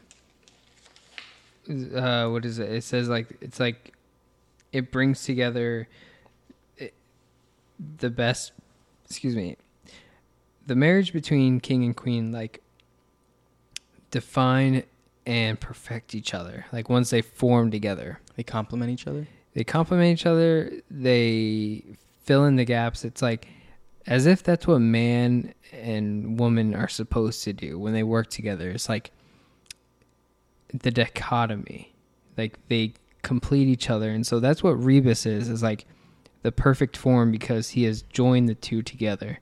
Kind of like, if I can get into some nerdy stuff, Star Wars Rebels, when they fuse the Sith holocron and the Jedi holocron together, and they get the best of both of them. Like, yeah, the whole Benduism stuff that I so much love in Star Wars. But yeah, that's what he is. And I like the name Rebus more than I like Negative Man and all that. But do you? I that's like the name just me. Negative I mean, Man. this is my first introduction to Doom Patrol, so that's what I'm about. That's cool. It got some taken used to. Not really. Yeah. No, I mean, no, not really. Negative Man is Negative Man. He's still awesome. But I'd like to point out that it is, it's good to have this Rebus character. It definitely fits in with the story. It fits in with them perfectly. It just makes sense. Now in Doom Patrol, I don't think. It's just Larry himself. He's not Rebus. It's just him in the spirit. So opposite in that one, I guess, is man and spirit. Physical versus what's the opposite of physical? Mental? Spiritual? I don't know. Yeah, I guess physical and spiritual. Anyway. Yeah, you got me. I've always wondered that too. What the opposite? Opposite of physical. It actually hasn't been the first time I've questioned that. I'm just now remembering. I guess it really depends on what you're comparing it to. Like to the human body, I guess it would be mental. Yeah, I guess like the mind over like matter. Mind over matter, strength over intellect, not over, or strength versus intellect. That kind of dealings. Anyway. So after we're introduced to what is now Rebus, we come back to what's going on with Cliff and Crazy Jane, and I don't know why I called her by her alias and not Cliff, but Cliff and Kay join up again. This time Kay is the personality known as Driver 8, and I forget, do we see what Driver 8's powers are? I think we do, don't we? I don't think we see it in this book. We see Driver 8 later on. Yeah, it's actually pretty cool when they actually go into Kate's mind. It's like It's pretty crazy. Some crazy like, stuff. Driver 8 is like, you saw the movie Baby Driver? I have not. Okay. Don't tell anyone. I'm not going to tell even anyone though this because I is on haven't seen it either, recording. but like this is that whole mindset. Did you see the Ryan Gosling? Yeah, Drive? Oh yeah. That messed me up. That person, like that good wheelman, Oh yeah. is what Driver 8 is. Oh, I figured. But for Jane's mind. Like Driver 8 navigates through the mind. So like there's an argument where it's like saying like Driver 8 inside the 64 personalities is the most sane one. Whereas Jane is, lost in Kate, is lost in. I really want to see a live action film to see interactions like this with Cliff and Kay, where they're like, "Oh, Driver 8, we haven't met yet." It's like, what? Okay, sure. Yeah, like that would be something to really. I mean, I'm sure that there have been actors and movies, probably very popular ones that do that, but like that multiple personality switch, I guess. Have you seen Split? Not Split. What's the Jim Carrey one? Me, Myself, and Irene. Irene? Yeah, I think it's Irene. That's a one. But like, he goes through that in like real life now. Hey man, everybody's doing their own thing. Again, he's one of those people that I think just got so smart that they broke. Yeah, but that'd be really cool to see like on film, on like the character of Crazy Jane and all the 64 personalities, and then just like, mid conversation, just switch. Yeah, they say that that the whole Driver 8 personality for Crazy Jane is really just a reference to an REM song from their album Fables of the Reconstruction, but not that big of an REM fan, so I don't care. But the whole reason we're introduced to them again in this part of the story is because they are going to introduce to us the villains of Crawling from the Wreckage, which are known as the Scissormen. The Scizor Men. The Scizor Men. The Pokemon Men. Was Scizor a Pokemon? That was Scizor. Scizor, that was the evolved form. Of Scyther. Yeah, the red guy. It's a steel Pokemon. Steel bug. Man, the Scissormen, like I said, I think Grant Morrison got a huge... Is this the first appearance of Scissormen? This was like... Grant Morrison was like, hey, this is my thing. The Scissormen. Or have we seen them before? Like in history? In comic book history. Doom Patrol. Is this the No, first? this is... Yeah, I'm pretty sure this is their first appearance. Yeah. Yeah, so I think... yeah, they came out in 89? Yeah, 89. Yeah, this is it. Cool. This is like the concept of them and everything. The concept of them is fantastic. This is something that I can see this, like the way these guys move throughout the story. I think if this Doom Patrol is ever done in live action format, this has to be a moment where you keep these guys in 2D and maybe even get real surreal with it. And I know there's a lot of CGI used in today's world, and that's cool and whatnot.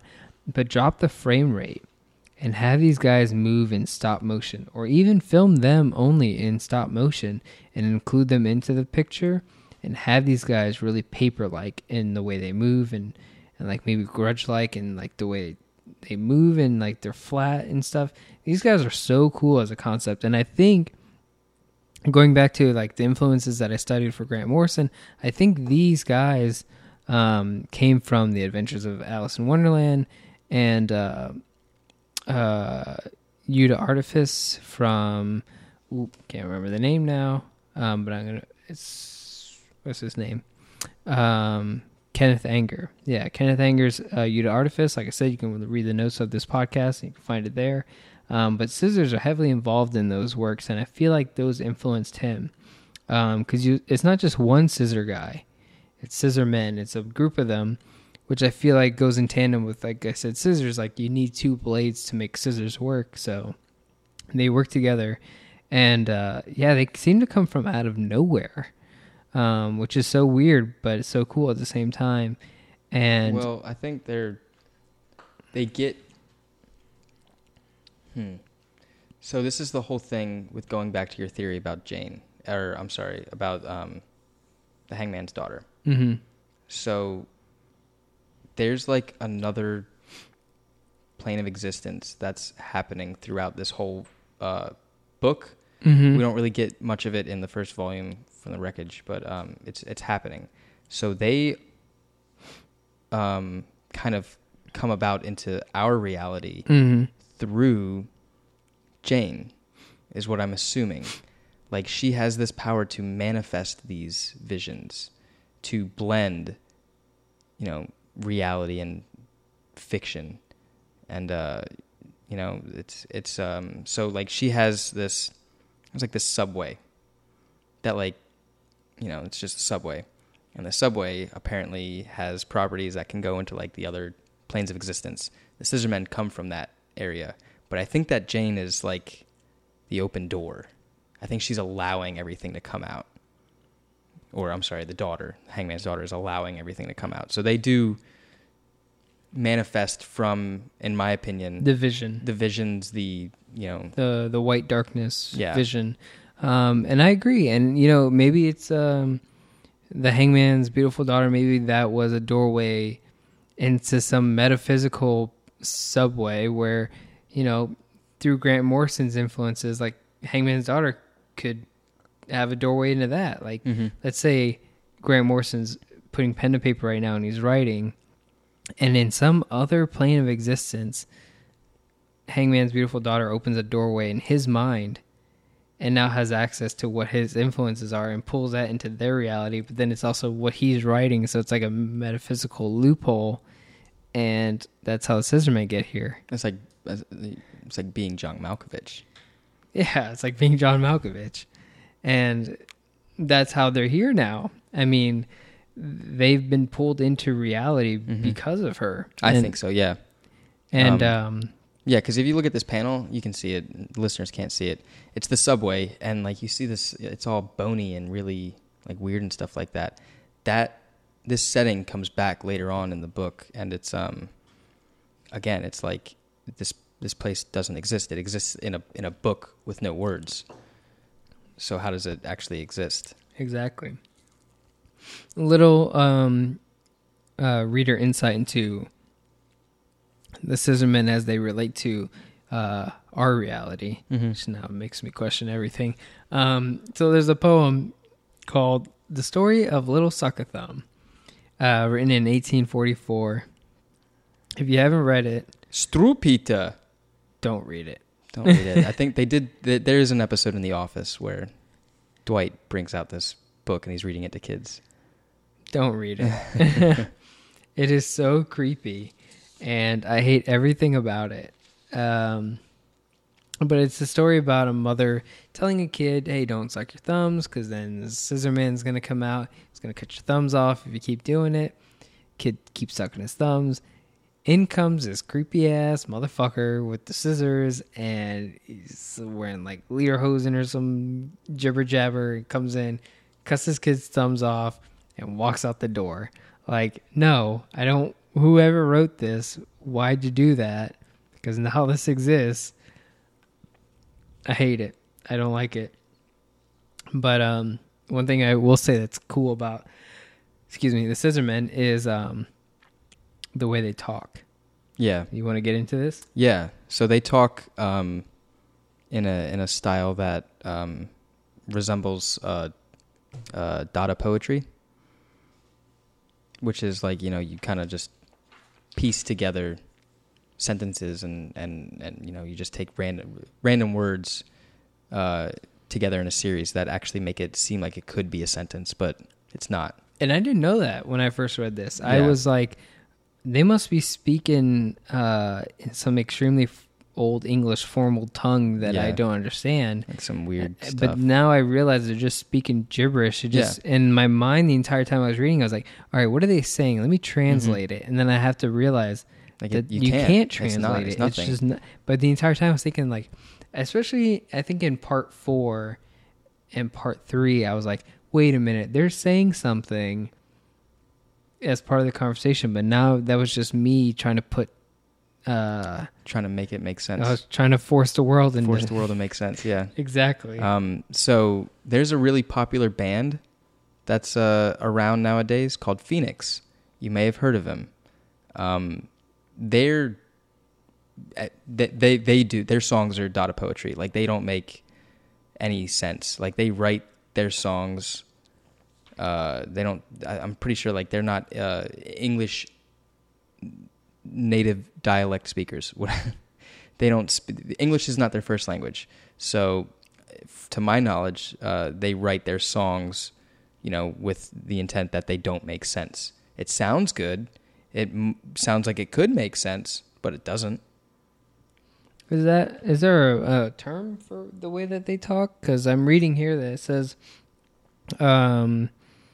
in Dada literature, an early proponent was William S. Burroughs, who became known for a strange technique for creating poetry by cutting apart text, tossing the remnants into the air like confetti, rearranging the slivers into new phrases. Mm-hmm. But is there a term for that? Like, how do you say, I want...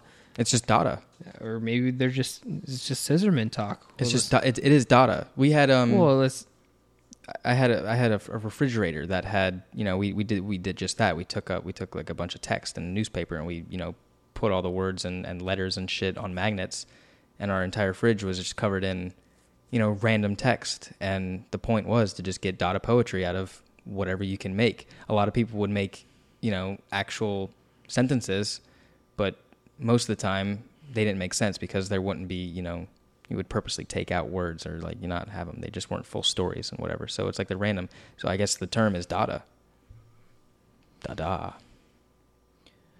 Do you still have to maintain subject, predicate, verb, and all that, or? I think like you can, and it would like be like how later on in the series when the Scissormen are talking, it does sound like they're relating to the conversation at hand, mm-hmm. like Phoenix and their songs. Because sometimes it does seem like it's like when I used to listen to Phoenix, I used to be like, I think I understand what this song is, but now that I know that, it's like I have to like go listen to Phoenix again and go, they're just saying it's just garbage. It's just gibberish. I mean, it's not gibberish, but it's just like they're just doing that. Yeah, it's just that don't make sense. It's just words arranged, and I think there's probably a way to do it with the subject, adjective, predicate, whatever you wanted to do. Mm-hmm. But then I think maybe that would sound more random. Because if you like just break it down just like that, like what's the simplest thing you could do? You could do a subject, noun, adjective. What are you saying, What's the basic? Subject, verb, predicate. Subject, verb, predicate. I ate food. Yeah. So like that is kind of hard to Dada because you can just say, well, maybe not. Dog catapult over the sun. That was my Dada poetry right there. No, because like that still makes sense. Because it's still subject, verb, predicate. Yeah, exactly. So you need like cart. See, you always want to put a verb right after you make a subject. I'll read a couple quotes from the Scissormen in one of the cells, and they said, "Thirdly, be grimmer as fond brevities, elder with alders, and erethism safer." Yeah. It's like, what the heck? Yeah. But it sounds like they're getting prepared for battle at the same time. It's like you almost feel like you know what they're saying, but they're just mm-hmm. saying garbage. Thirdly, be grimmer as fond of brevities. I want to know what the trick is to that. Roughly, though, stop. No. There you go. Nate's a natural. I felt like I could connect something. That kind of made it sound like I was doing a haiku. Oh, even better. Haikus are fun.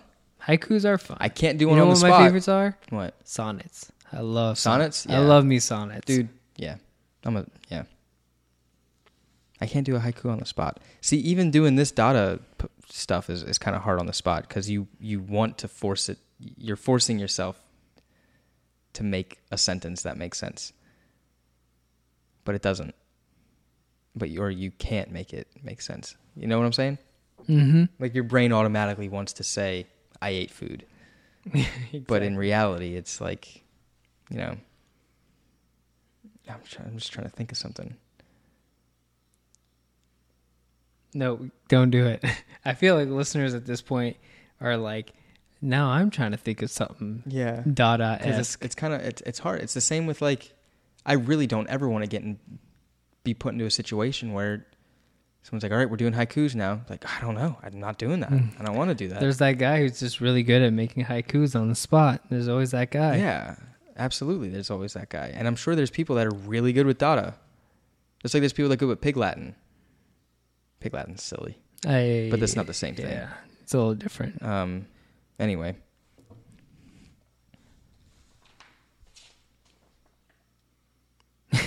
That like really put a stop to me. I was like, oh my God, I don't even... What, that whole I don't know how to like stop getting off the whole Dada poetry thing. The way the Scissormen talk, man. It's just fun to think about. Dude, we can do a whole episode on trying to do Dada poetry and Dada phrases and everything. I'm going to look up... I bet there's a Twitter bot that does Dada poetry. It's probably some of the best things you'll ever see. I really like it. I can program Twitter bots. I learned they teach you that in UCF. I think why I like it, what makes me like it more, what makes me like it the most, is that you try to put it... That you try to make sense from it. Yeah. Like you try to find meaning to it. To me, that's what it was. That's to me what got me to like the Scissormen the most, was the fact that they would say nonsense, and I would go, what are you trying to say? Yeah, and it's like that whole thought process of trying to get the gears to turn is just great, because once you do like think that you figured out it means something, like you feel like you won. It's like you like, I did it, I got it, I got this. I feel I completed you know what it. that is? That is our natural inclination to control things. We see something that doesn't make sense, like Negative Man or Rebus, and we go, hey, let me put it into a world that I can control and I understand. So we see Dada poetry and we go, oh, right, let's make sense out of that, because I can't live without knowing that I can make that something tangible. But in reality, it's just garbage. It's just not meant to be together. You're freaking me out, man. That sucks. I don't want to be tied down to your natural inclination to control things. Control things or try to make it make sense. Force it to make sense. Forcing the world to make sense. I don't like that. It's just what you do. I know, but not you, but everyone. I want to stop. But something that we really get to, I know they reference a lot of other, I think, Dada poetry within the last few cells that Kate Chalice is able to see around the world happening, I think, that she narrates. But more importantly, we got to talk about what the Scissormen are here for. And they explain at the end of this, issue. We see a clip in this moment where there's a kid who's reading some illicit stuff. Illicit? I think he's reading something he shouldn't be reading. I think he's just reading like a pulp comic, man. Is he? It says, Morrison includes a naughty child in issue 20 in the character of Stuart, a Catholic boy from Greenock, Scotland. Stuart is counting down the seconds before his next confession. Apparently, the boy has been reading dirty magazines. Drawn to mischief, the Scissormen soon arrive. Instead of cutting thumbs, however, they cut Stuart out of reality and turn him into a soulless citizen of their empire. That's heavy. That is heavy. You know when they told you to, you'll go blind if you keep playing with yourself? Did you ever hear that? It's like an urban legend. Is that why I'm so blind? Ha ha ha. There was a whole thing with like zinc deficiency. If like you... Yeah. Zinc deficiency? Yeah, it's like you jerk off too much, you lose a lot of zinc, you lose your eyesight. But is it only if you jerk off? It was like... So if you're like banging chicks, like you don't lose as much zinc somehow? No, it's because like, teenagers just jerk off all the time. I just want to live my life, Dad. Fuck off. Yeah, right? Come on. I just got this computer in my room. And I just got What do you think I'm going to use it for? Yeah. So what were we doing? Yeah, okay, so this little church Catholic boy. But they're here. I mean, that's what I'm saying. Is like the whole point of the Scissormen is to catch. What did he say? He said they're drawn to mischief. They're here to actually cleanse the world. Like it's like a boogeyman. Boogeyman is a person who comes after bad people. I guess the loose term of boogeyman would be like the menacing demon figure, whatever, antagonist that comes after mischievous things. It's just like like a boogeyman tale is what it is. Mm-hmm. It's an old nursery rhyme, grim nursery rhyme. Well, obviously it's not because it's the German Struwelpeter. Yeah. So, but it is just that. It's the. But it's why I think that the Scissormen come after Kay Chalice and Cliff Steele is because here are imperfect people. And then people like Stewart, who's here reading dirty magazines, is also an imperfect person. So the Scissormen come in and they go in their Dada gibberish. Somehow they're like, hey, you're not perfect. Got to cut you out of reality until everything is perfect. Too bad, so sad. That's crazy. That's like some World War shit. But I think it's like when we get to part 3, we'll know why. And it all deals with the metaphysical book. So, did you have any more notes for issue 20, or you just want to move forward to 21? I think part 3 is a little bit shorter than the others.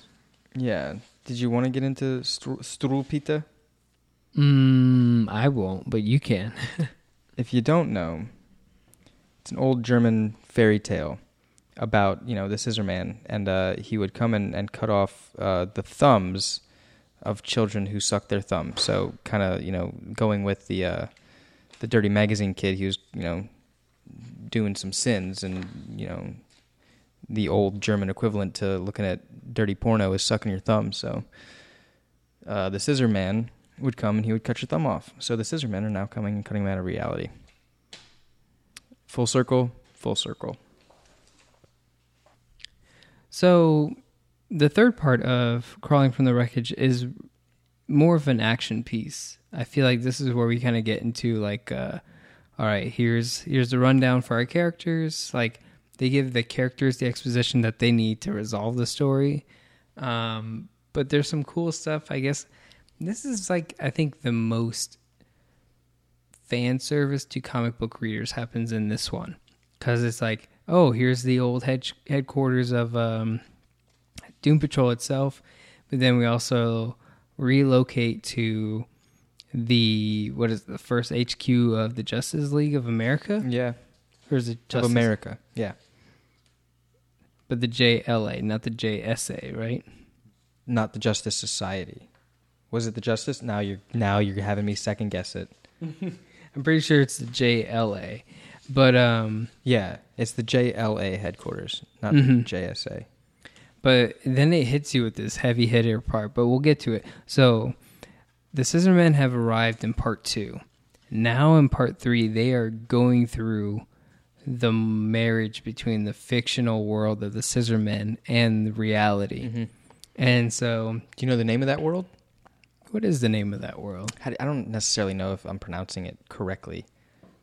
There's a Q in there, and I feel like the Q might be silent. Where do I read that at? Is it Orthwith? Oh. Is it Orkwith? Orkwith. Is it Orkwith? Orkwith. Orkwith. Let's see what the internet has to say. How to pronounce Orkwith? Oh, they're not going to give me a pronunciation for it. So Orkwith is like this fictional plane of existence that I don't like calling it fictional because I don't know if it exists. It could very well exist. I have no idea. Anything can be anything, Mark. Metaphysics.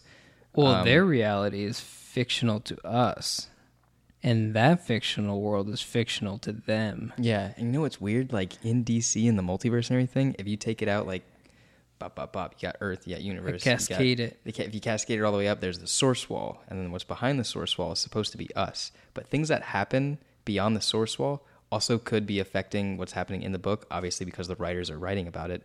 But like there's this really weird limbo state where like it's almost like a paradox where if the source wall were to break in DC, like clearly all existence would just cease to exist. But at the same time, it can't because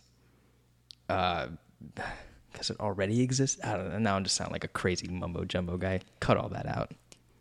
Let's go with it. Well, what's interesting that you said that, and I'm gonna get on this tangent because that's what all this is about. Is like, so we behind the source wall, we write the stories and read them, but then the stories influence us as we're writing it. Because if I write a story where I say, "Here, Batman kills a guy," and even though that doesn't affect me, it might affect someone else. Mm-hmm. When it comes time for them to write it, they're still thinking about that time I wrote that piece that Batman killed someone, and they're like, "All right, time for me to write a story." Yeah, where I probably don't do that, or I've been heavily influenced not to follow in that path, or do follow in that path. It's kind of like how Batman nowadays is wearing the outfit that he wore in the nightmare scene of Dawn of Justice, and it's like, you only did that because you saw that movie that one director decided to have an idea about and did it, and it's like, that's when Source Wall influences that world inside, and then the inside world influences people behind the source wall again. Yeah. That's crazy. There is like a level in DC that who is it? And this is from Morrison himself, so it's fitting. Like where it was in Final Crisis, Nick Yoten or whatever his name is, the Monitor at the time, like was exiled from being a Monitor and was sent to live as a human behind the source wall, and yet he still existed in the book. Like, you're reading a comic book that's supposed to be existing in this world that's, you know, beyond the source wall, and yet you're reading about Nyx, and he's like in this period, like he's supposed to be in our world, but he's not. He was in the comic, and it's like that whole thought of like, it's just this weird middle period where it's like you're existing in a comic, but you're supposed to be existing in our real world, and you very well could. We have no idea. And we don't know what, you know, what if that actually happens? Like, what if there is like a source wall? What if someone is writing us, talking about this podcast, talking about this book? Like, Could we don't, be. yeah, exactly. Metaphysics, man. Get into it. You guys will like it. It'll blow your mind. It's like if someone was writing us to give exposition about this book that could have been just blank pages, because the writer didn't get that far. But it's like, hey, this exists only so that we could talk about it and explain it. Perfect segue. Orkwith exists because it was written in a book with no words. And what this book is that, you know, when this book it was written, these things that were written in the book actually were happening and were yet to happen or will happen. And it's like, you know, all of a sudden, Orkwith is accessible. Like, you can get it. You can get to it. So it's, again, the joining of the opposites, where it's a place that you're not supposed to get to. You're not even supposed to be there. It's not supposed to be a physical, tangible place, and yet it exists. It's non-reality inside of reality. This metaphysical book that they're reading, does it have a name? Do they? Yeah, what was it? I know this. We see two personalities from Cade Chalice. One being Black Annis, which is like this crazy demonic Wolverine character that we see when they first enter the Doom Patrol HQ. Which, again, going to the whole Vision thing, how did they get from a sane asylum to just being like, all right, we're here at Doom Patrol HQ, like our old home base? And it's like, the fact that happens so easily feels like it plays into the theory of this being a vision, or just, you know, like it's not really going to be that easy. And then after Black Annis secures the getaway with the jet, it's like, oh, the doors are closing, we're never going to make it. And then for some reason the doors decide to open. Like, it all seems so purposefully staged. Like, something is not right, but this is all happening very conveniently. And it's like, this has to be meddled with somehow. Like, maybe Beautiful Hangman's daughter is doing the Vision, you know? But either way, we get to see Cade Chalice do the Black Annis personality, which is completely badass. She, like, goes completely demonic, starts tearing up like all the Scissormen, like herself. And, you know, now that I'm thinking about it, it's like the Injustice games want to be so kind of off the wall with the characters that they pick, why is there not like a Crazy Jane character? Where are the Doom Patrol characters? Like, let's get some of those crazy guys in there. And like that would be something really cool to play around with, is people like that. I would be all about like a complete fighter pack that is just Doom Patrol characters. But yeah, then the other character, the other personality of Kate Chalice that we see is Mama Pentecost. And Mama Pentecost is like probably maybe the smartest personality of the group. And she completely deciphers the metaphysical book. I think it doesn't actually have a name. I think it's just Orthwith. Oh no, it says right here. It's paradoxically titled Book with No Title. Oh, okay. See, that's what I remember. I was gonna say like there's either no words in it or there's nothing. Yeah. So and you brought up the fact that like everything's kind of just like happening, like the doors closing with them escaping the Scissormen and the jet, the doors closing. It's because like the events that are taking place are supposed to be taking place like inside this book and inside this fictional world, but it's met with reality. And that's why it's like so easy for them, because, you know, they are the heroes in this story. And of course the heroes are going to get away. Of course the heroes are going to win. So it's just playing out like it should be playing out. You know what I mean? Yeah, almost. Yeah. And I think like the writers of this book with no title, whoever wrote it saying that the Scissormen would like come and I guess be cleansers of some sort. And so they actually do come out of it and are like, all right, we're here to do what we were written to do. And it's like, you crazy? Like, that's insane. But yeah, that's exactly what they're doing. And you know, it's not that they're, the pages are blank, but apparently the pages are black. It says here in one of the cells, it says, but it's totally black. What is there to read? And Mama Pentecost says, it's been written using a tactile alphabet, a bit like Braille. It's a code system based on the, wow, don't know how to pronounce that. Feigenbaum sequence of imaginary numbers. And Cliff Steele says, great, but what does it say? And she says, well, the whole book is a kind of metafiction, a self-referring text. Basically, it tells a story of a group of philosophers who decide to create a book which radically alter human thought. Yeah. So it's like, what's to say that Doom Patrol itself is not the that metafiction? Yeah, the metafiction that radically alters human thought. I really think, see, like that's, and that's why, and I'm sorry I'm relating it so much to Gerard Way's run, but that right there is what I feel is like what he's going for in his run. Like all of this, like it's really metaphysical. This Morrison's is more of like yeah, there's like super metaphysics in it, but it's not like I don't know how to explain it. It's more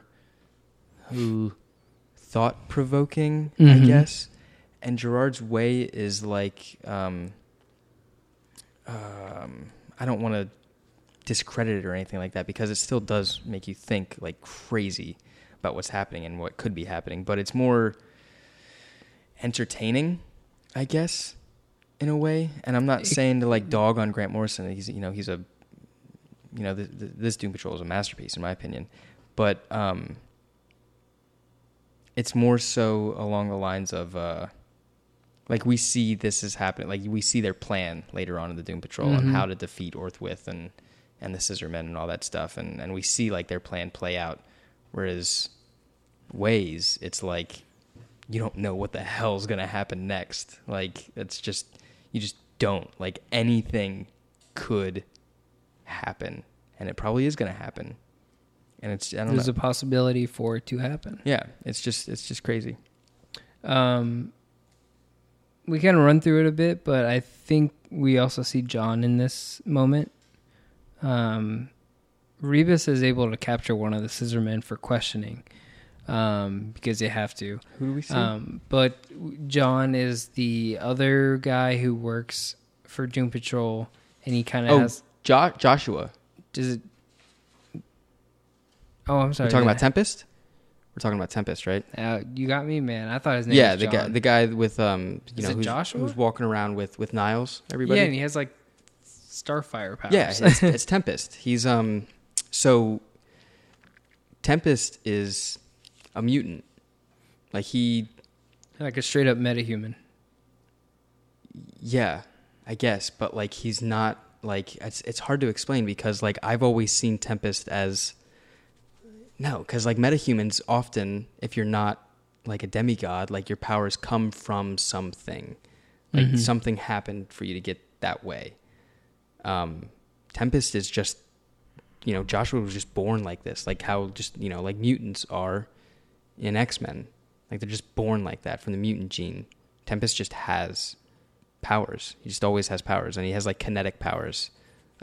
He's like the most normal of them all, right? I guess like he was more along the lines of like he's had powers all his life, so he's used to it. He doesn't want to necessarily, he never saw himself as like a hero with his powers. He went more on like, I think he was like a medic. He was their team medic for a long time. But yeah, he would use his powers when he would need to. He wasn't like on like the team going out. There was, during the crisis and stuff like that, everybody was all out there. So Tempest was out there and everything. But yeah, he's like, I guess like a combination, and someone's probably going to yell at me this, but I see it as a combination of, there was in the X-Men animated show, Alex Summers, Havoc, didn't shoot from his chest, it shot from his hands.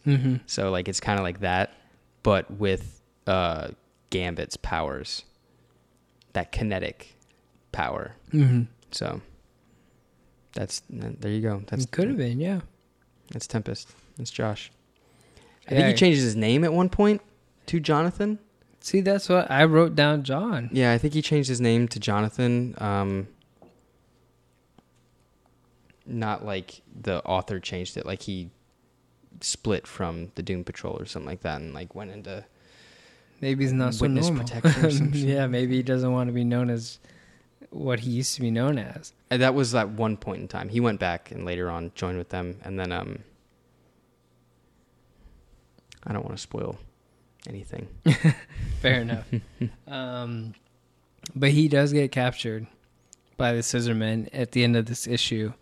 And like I said, it was a really short one, but it hits you with the whole metafiction part, which is like the part that makes you go, wait a minute, what is metafiction? And for those who don't know, like they said in the book, it's a book that references itself. And there's plenty of actual metafictions out there in our reality. So if you want to know, go ahead and look up some metafictions, or maybe even get one. I might have to get one and see what all the hype is about. Yeah, I would suggest the Kira Balam. That's what I'm actually working on right now. Oh, are you? That's kind of like an outline for metaphysics. Really? So it's a collaboration of the elders passing down their knowledge, and it's basically just like a. See, you can't even say. I was gonna say it's like a black and white roadmap of what metaphysics should be, but like that doesn't. That sentence right there doesn't make sense. Exactly. I don't think it's supposed to. No. Yeah. The way that part 3 ends and part 4 begins is so the realm of the Scissormen, Orquith, seems to engulf all of reality, and now we are in the fictitious world of Orquith. Which seems like just an ordinary peaceful world, except it's full of those that were cut from reality and that they're now in Orquith. So we see John again, and all the other people are there. And this really becomes the moment of, all right, let's get back to reality, Eminem style. And they just go into it, and what did we see? We see a new personality from Jane. This one's Spinning Jenny, which she basically turns into a sun singer from Destiny 1 and just starts throwing sun grenades everywhere. and yeah, it gets crazy after that. It turns into an action piece, but I think what Rebus does is just some of the what I think is Morrison channeling himself into that character.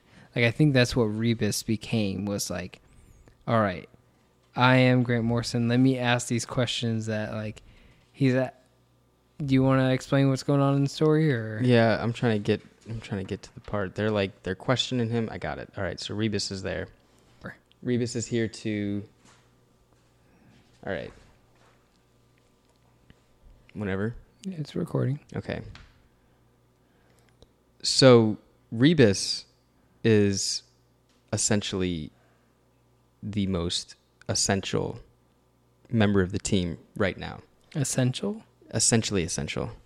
Essential. Rebus is the one that understands that they pretty much understand how to stop this unraveling of, or not unraveling, blending of reality and unreality. Mm-hmm. And it has to do with this book. And the answer, obviously, much like it always is in the book. Much like in the climax of Mean Girls, the limit does not exist. Bam. And then, excuse me. Okay, so Rebus understands that they need to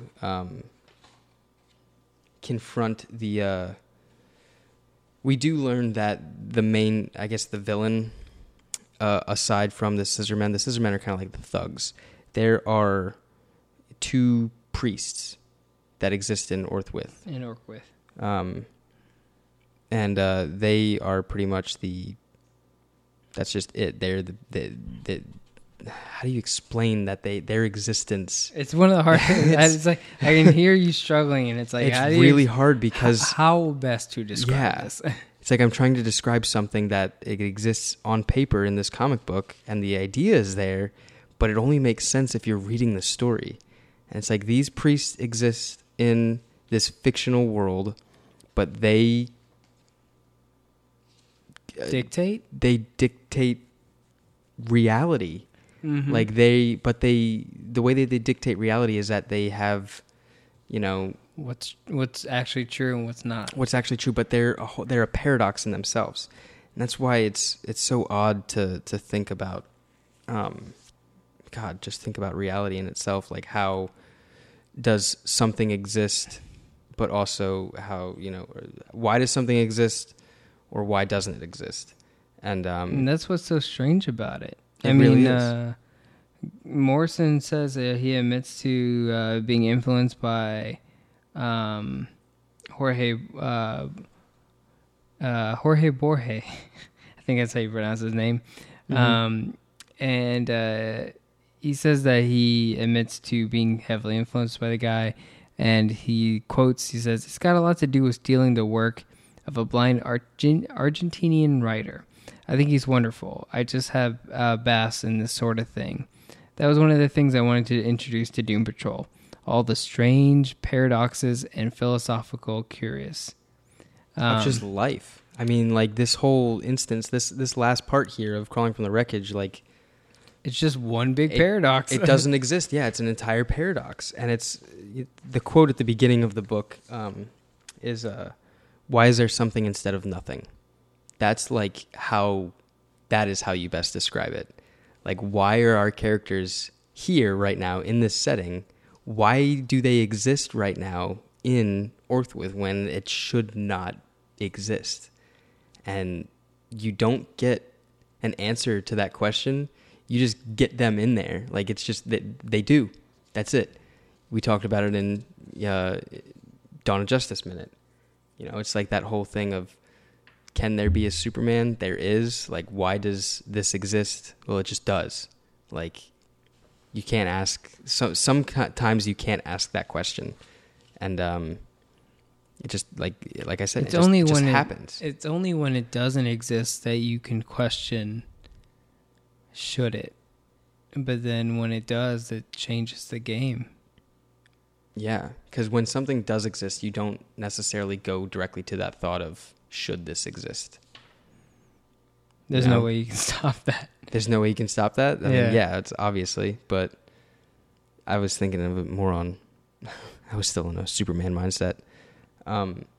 So this paradox of a book is taking over, and there's ways to, the book is written in some, crazy, weird, ancient language, and Jane, or who was the one that was able to translate it?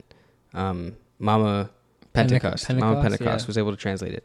And they figured out that the way to stop the constant growing of Orthwith is to essentially play the game of these two priests, try to attempt to answer their question, which in reality, that there is no answer to this question because it's a paradox question. It's all just a paradox, just like the two of them are a paradox. So it's just pretty much the team kicking ass and taking names inside this fictional existence. And then, Niles gets down to it and finds out who actually, he kind of tracked down the trail of who wrote the book and why it exists, and, the classic detective kind of style of how do you stop it. Getting down to the bottom of it. Yeah, you got to get down to the bottom of it. How do you stop it? I do like the cover. It's the cover of issue 22 where it's got the stained glass of the characters in stained glass, and you have the white pope and the black pope of the Scissor Men kind of thing, and they have clocks for faces. Yeah, the two priests, and yeah. I do like that. I like that, and they say in this when they describe Orqwith, it says it's an endless city of bones and miracles with neither suburb or boundary, but which centers around a vast yard called the Quadrivium. Yeah, we're going to go toss the hacky sack around on the Quadrivium.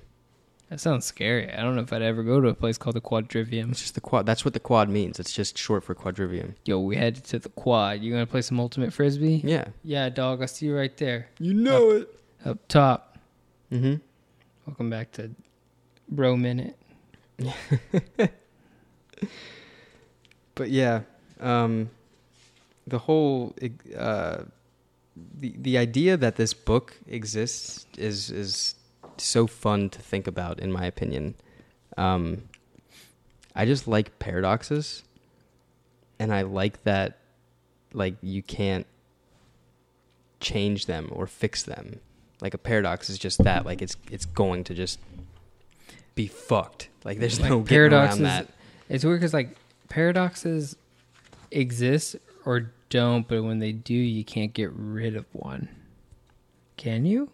Can you get rid of a paradox if it exists? No, it's just redundant. Why would it be a paradox if you could get rid of it? Then it wouldn't be a paradox anymore. Then it wouldn't even exist. Think of something. Okay, so right, we got to stop the recording. I can't do this. Are your mind getting blown? No, I'm good. So think of the way that I would base it off of is there's another word for it, but I guess it's a paradox. The word jumbo shrimp, or the animal jumbo shrimp. That's an oxymoron, though. Oxymoron, but it could be a paradox. It just can't. It shouldn't exist. I guess the two words jumbo shrimp. What's the difference between an oxymoron and a paradox? A paradox is a problem. I always see a paradox as an action. Unless you count Superman as a paradox. Superman is a paradox. Because he can't be all good and all powerful. Well, yeah, the character himself is a paradox. Like I'm saying, and this can't be both fiction and reality.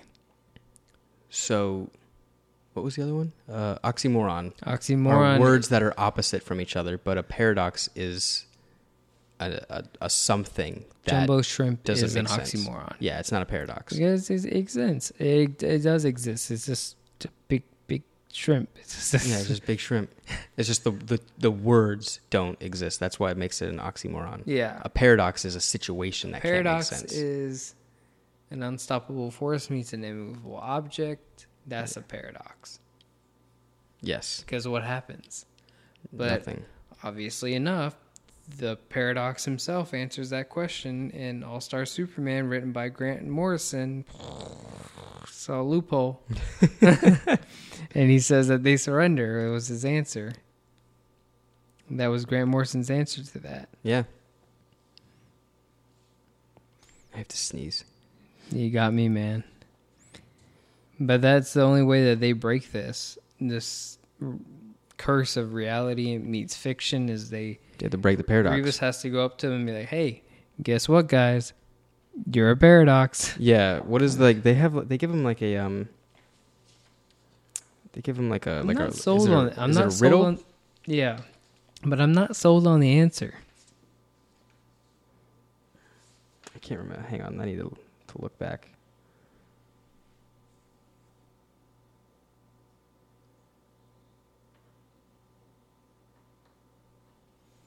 Okay, so the answer is the answer, how can there be something rather than nothing? Mm-hmm. Yeah. He says there can't be. I mean, Or what's the answer? How can there be something without nothing? was the question. And what is the answer? I don't know. Can't leave us hanging like that. What is the answer? Tell me what the answer is. I got it. Hang on.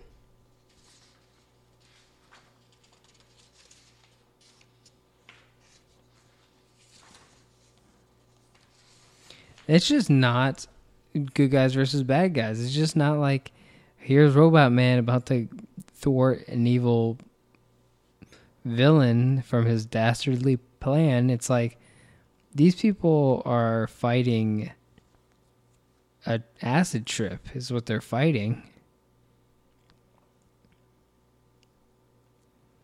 How can you be fighting through an acid trip? Is that what you're trying to say? No. I'm saying that Grant Morrison decided, hey, that these people aren't going to fight someone with a dirty bomb. These people are instead going to fight a hallucinogen.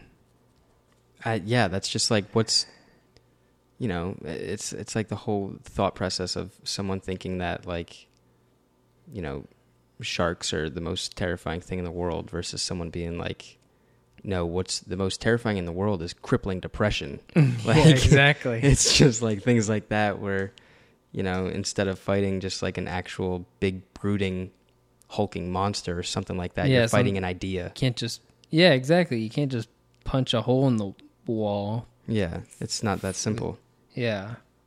It's like, no, you have to go up to that person and be, hey, guess what? You're a paradox. And it's like, oh, I am. I shouldn't exist. And it's like, wait a minute, you shouldn't exist. What means I shouldn't exist? Yeah. So the priests, they kind of give you that whole, there's, I remember it being a big poster. Someone had a poster of it. I can't remember where I was, but it was a poster, and it was like the two roads or whatever. And the one priest, one dressed in black, one dressed in white, they give Rebus the whole spiel of one of them, I'm a liar, and the other one says, like, I'm not a liar, so you need to ask us the question. And the question is, why is there something instead of nothing? So the priest in black goes to say, like, oh, well, I'm a liar, but I don't know why there's nothing, or I don't know why there's something instead of nothing. And the one in white has the opposite. Well, I'm the honest man, and I don't know why there's something instead of nothing. So it's like that whole complex thought process of you can't believe the guy that's being saying that he's honest because he could be lying, versus the one that's saying that, oh, I'm a liar. If someone is saying like I'm a liar, they are admitting to that. That's like them being honest. So if you have honest guy, this part has always confused me, and to this day I'm confused. So one's saying I'm the honest man, mm-hmm. and the other one's saying I'm not the honest man. Yeah. So let's say right guy in black is not the honest man. Yeah. And the left white one is saying I am the honest man. Mm-hmm. If the left one is the honest person for real, he is the honest person, and the other one is lying that he's not the honest man, so that would make him the honest man. Essentially, it's like the two of them should be the same, but They they also should be they should both be honest because that's what you're supposed to do. But a liar is obviously going to be telling you a lie. So even if he's telling you that, hey, I'm a liar, I don't know why there's something instead of nothing. He just declared that he's a liar and like already throws him out. Like you can't believe him. You can't take anything. So he could even be lying that he's a liar. And then in that itself is like makes him. But then the other one is saying the opposite. I think they both should be saying the same thing. Right, but if the liar said, the one that's a liar could very well say, hey, I'm the honest man, because he's lying. And then the real It only dictates it on the one side where the honest person has to be telling the truth. And if the honest person is saying, I'm the honest man, an honest person can't say, I'm lying. Like, I'm a liar, because they can't. It's just not in their thought. It's like they're the honest ones. They can't be a liar. Well, then then what if the honest man said, I am not the honest man? He can't. The honest man has to say that he's an honest man. It's really determined by the liar, because the liar can go either way. The liar can tell you he's lying, or he can lie to you. See, that's what drives me up a hill, because I'm like, wouldn't they both be saying, hey, I'm the honest man? No, I'm the honest man. And then you have to go, which one's lying? And Yeah, there's no way. It's like that whole, you get a clone and you get the whole gun pointed, like who's the evil one, who's the good one. It's like, no, I'm one. Would I ever lie to you? Like, no, come on, you know me. Like it's that whole thing. It's like, oh snap, I don't know. The guy with the ill intentions is obviously going to try to make you play to your side. Mm-hmm. So then Rebus figures all that out, and 'cause he's perfect. Yeah. So he figures it out. Like the guy in black must be a liar because the honest man can't tell you anything other than what's honest, like anything other than the truth. So you have to listen to that. Mm-hmm. If an honest person is going to say, I'm honest, if the fact of the matter is that these two priests said the opposite of what the other one was saying. If they both said, I'm honest, then you get like this whole, who do I choose? Who do I choose? But since it is the opposite of one, like it kind of already gives you the answer right there. Yeah. And that's what it's supposed to do. Like Orthwitz, it's supposed to, you saw it. It was, unreality was happening. Our heroes got away just in the nick of time. They got the answers. They defeated the bad guys just like that. It was feeding my brain. It was brain supposed to like happen. It. So, yeah.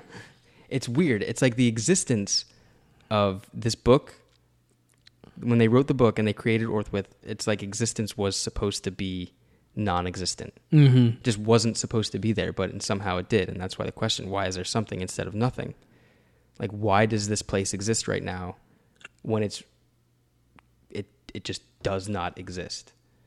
Nothing exists in this book, and yet this is existing right now.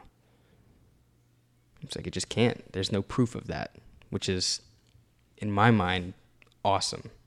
Because you can even think like... baffling, it. It's baffling. That's why it's awesome, because you can, like... Because it makes you question everything. Like, you're... just why does one thing exist and yet this other thing can't exist? And then someone's gonna be like, oh well, laws of physics and everything like that, there's stuff in place for that. But then I'm a supporter of alchemy, and I think those rules can be bent. Fair enough. It does close with a little more tangibility once we get out of Orquith and all that. Bright, shiny day. And it goes, it really does. It really does have a happy ending, which is really weird, and I didn't expect it at first. But maybe it's intentional because I haven't read further, so I don't know if it does end up breaking, but... There's other happy endings in this book. Okay, cool. The end is like dark and... Like I did read that. Crisis style side. It's because it was happening at that time. So it has one of my favorite Smith quotes to end the whole book out. There you go. So go for it. But no, the ending of this story in particular brings the Doom Patrol back together once again, so that they are a complete entity. They are a team. They even do the they do the like. Everyone put your hands in the circle. Yeah. We're Doom Patrol now. It's 1989. It's 1989. Man, what a time to be alive. And seeing how that came together, I wanted to make sense of that more than trying to make sense of the reality of work with at the time, because again, like I said, this is more tangible, and I wanted to make reality out of that because it was a little bit easier for me. And I went back to looking at part 1, what the beautiful hangman's daughter said, and she opens up with the questions: what do normal people have? What happens when you're not strong anymore? What happens when you're weak? And I feel like this is the answer to that, because, you know, what happens when you're weak? What happens, you know, what do normal people have? They have each other. And again, this brings us back to the whole reason you're reading Doom Patrol is because maybe you feel out of place. Mm-hmm. These people do as well. So join the party. They have each other. Yeah, we're all out of place. So let's be out of place with each other and be the Doom Patrol. And that's what it is. So, you know, the answer is that you have each other. You need each other. Everyone agrees to reforming Doom Patrol because that's what makes them feel whole again, inside and out. So that was my... That's that is. I mean, I believe it. I'm taking it for that. It's exactly what that is. We started out this podcast and then even in this book of, you know, everybody was separated from each other, and you know, call it classic comic campiness. Everybody's brought back together at the end. Essentially, it's a happy ending, but it doesn't necessarily mean that, you know, everybody is still happy. It's just one crisis, or just, you know, one bad day done. Taking it day by day, Yeah. but with friends. Yeah, taking it day by day with friends, and it's the same thing with breaking reality. Like, for questions that you and I, Nate, that we can't answer in this story, just these 4 issues, there are things in those 4 issues that we still don't have answers to, but the questions are posed. And then there are others out there who read this book. I get the same questions posed to them, and they don't have answers to it. And it's like, not just a Doom Patrol inside the book, but outside in our reality, there are people with the same questions, and we don't have the answers. They don't have the answers. But if we can all agree on something, we could probably be lost about the questions together in some weird way. Yeah. You know, maybe people are listening to this Patreon episode and they're just going to be just as lost, but we'll be lost together in some weird way. I do want to say that it seems like this episode is wild. It's out there. It got not out of hand, but it's fitting with Doom Patrol. Doom Patrol is not just like this makeshift Fantastic Four team that DC created. Doom Patrol is, like I said in the beginning, like they are the misfits. People would say, you know, like, yeah, the Justice League Dark kind of deals with that, I guess, what do you call it? Magical side and everything like that. Magical and fantasy, I guess, side of like DC Comics and like on the team basis. Whereas Doom Patrol, it's like you take that and dial it up to 11. And the heroes on the team are not like bright and shiny. They're not, let's work together. I know we can do this, guys. We got it. No, it's like, holy shit, here's this problem that's happening. I don't know why it's happening. How do we stop it? I don't know. The answer probably doesn't make sense. Okay, let's do it. Exactly. Like that's what it is. Like, and that's just, and they're not afraid to do it. That's what their whole purpose is.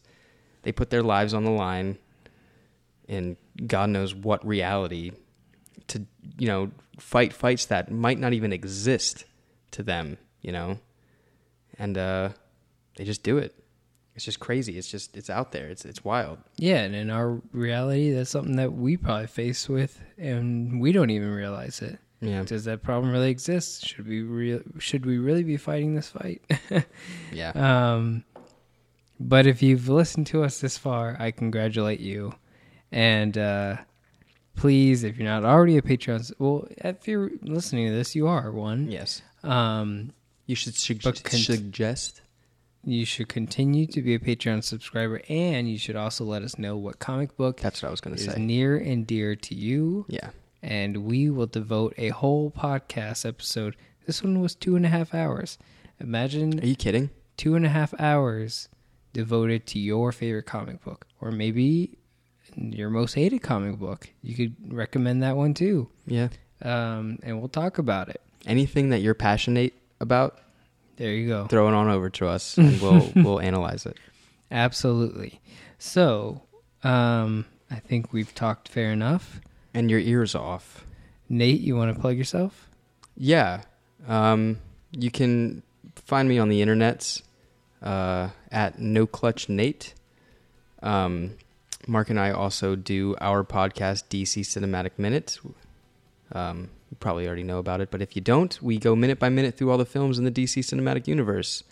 We're currently loving our time being spent on Dawn of Justice right now, and continue to do, or look forward to continuing the next movies. What else is there?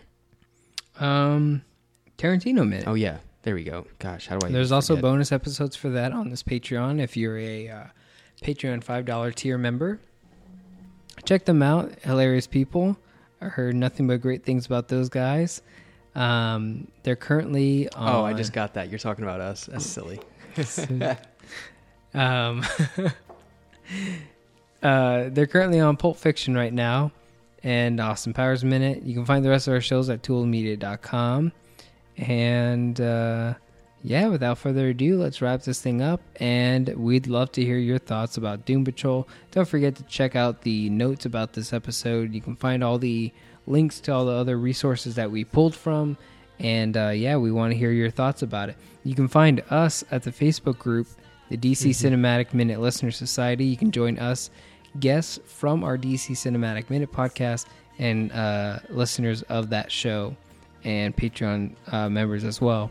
And yeah, please let us know what you thought about this episode. Please let us know what you would like to hear us review, and become a Patreon member. All that, this, that, and the other. And we'll catch you guys next time here on DC DLC. DC DLC. There you go.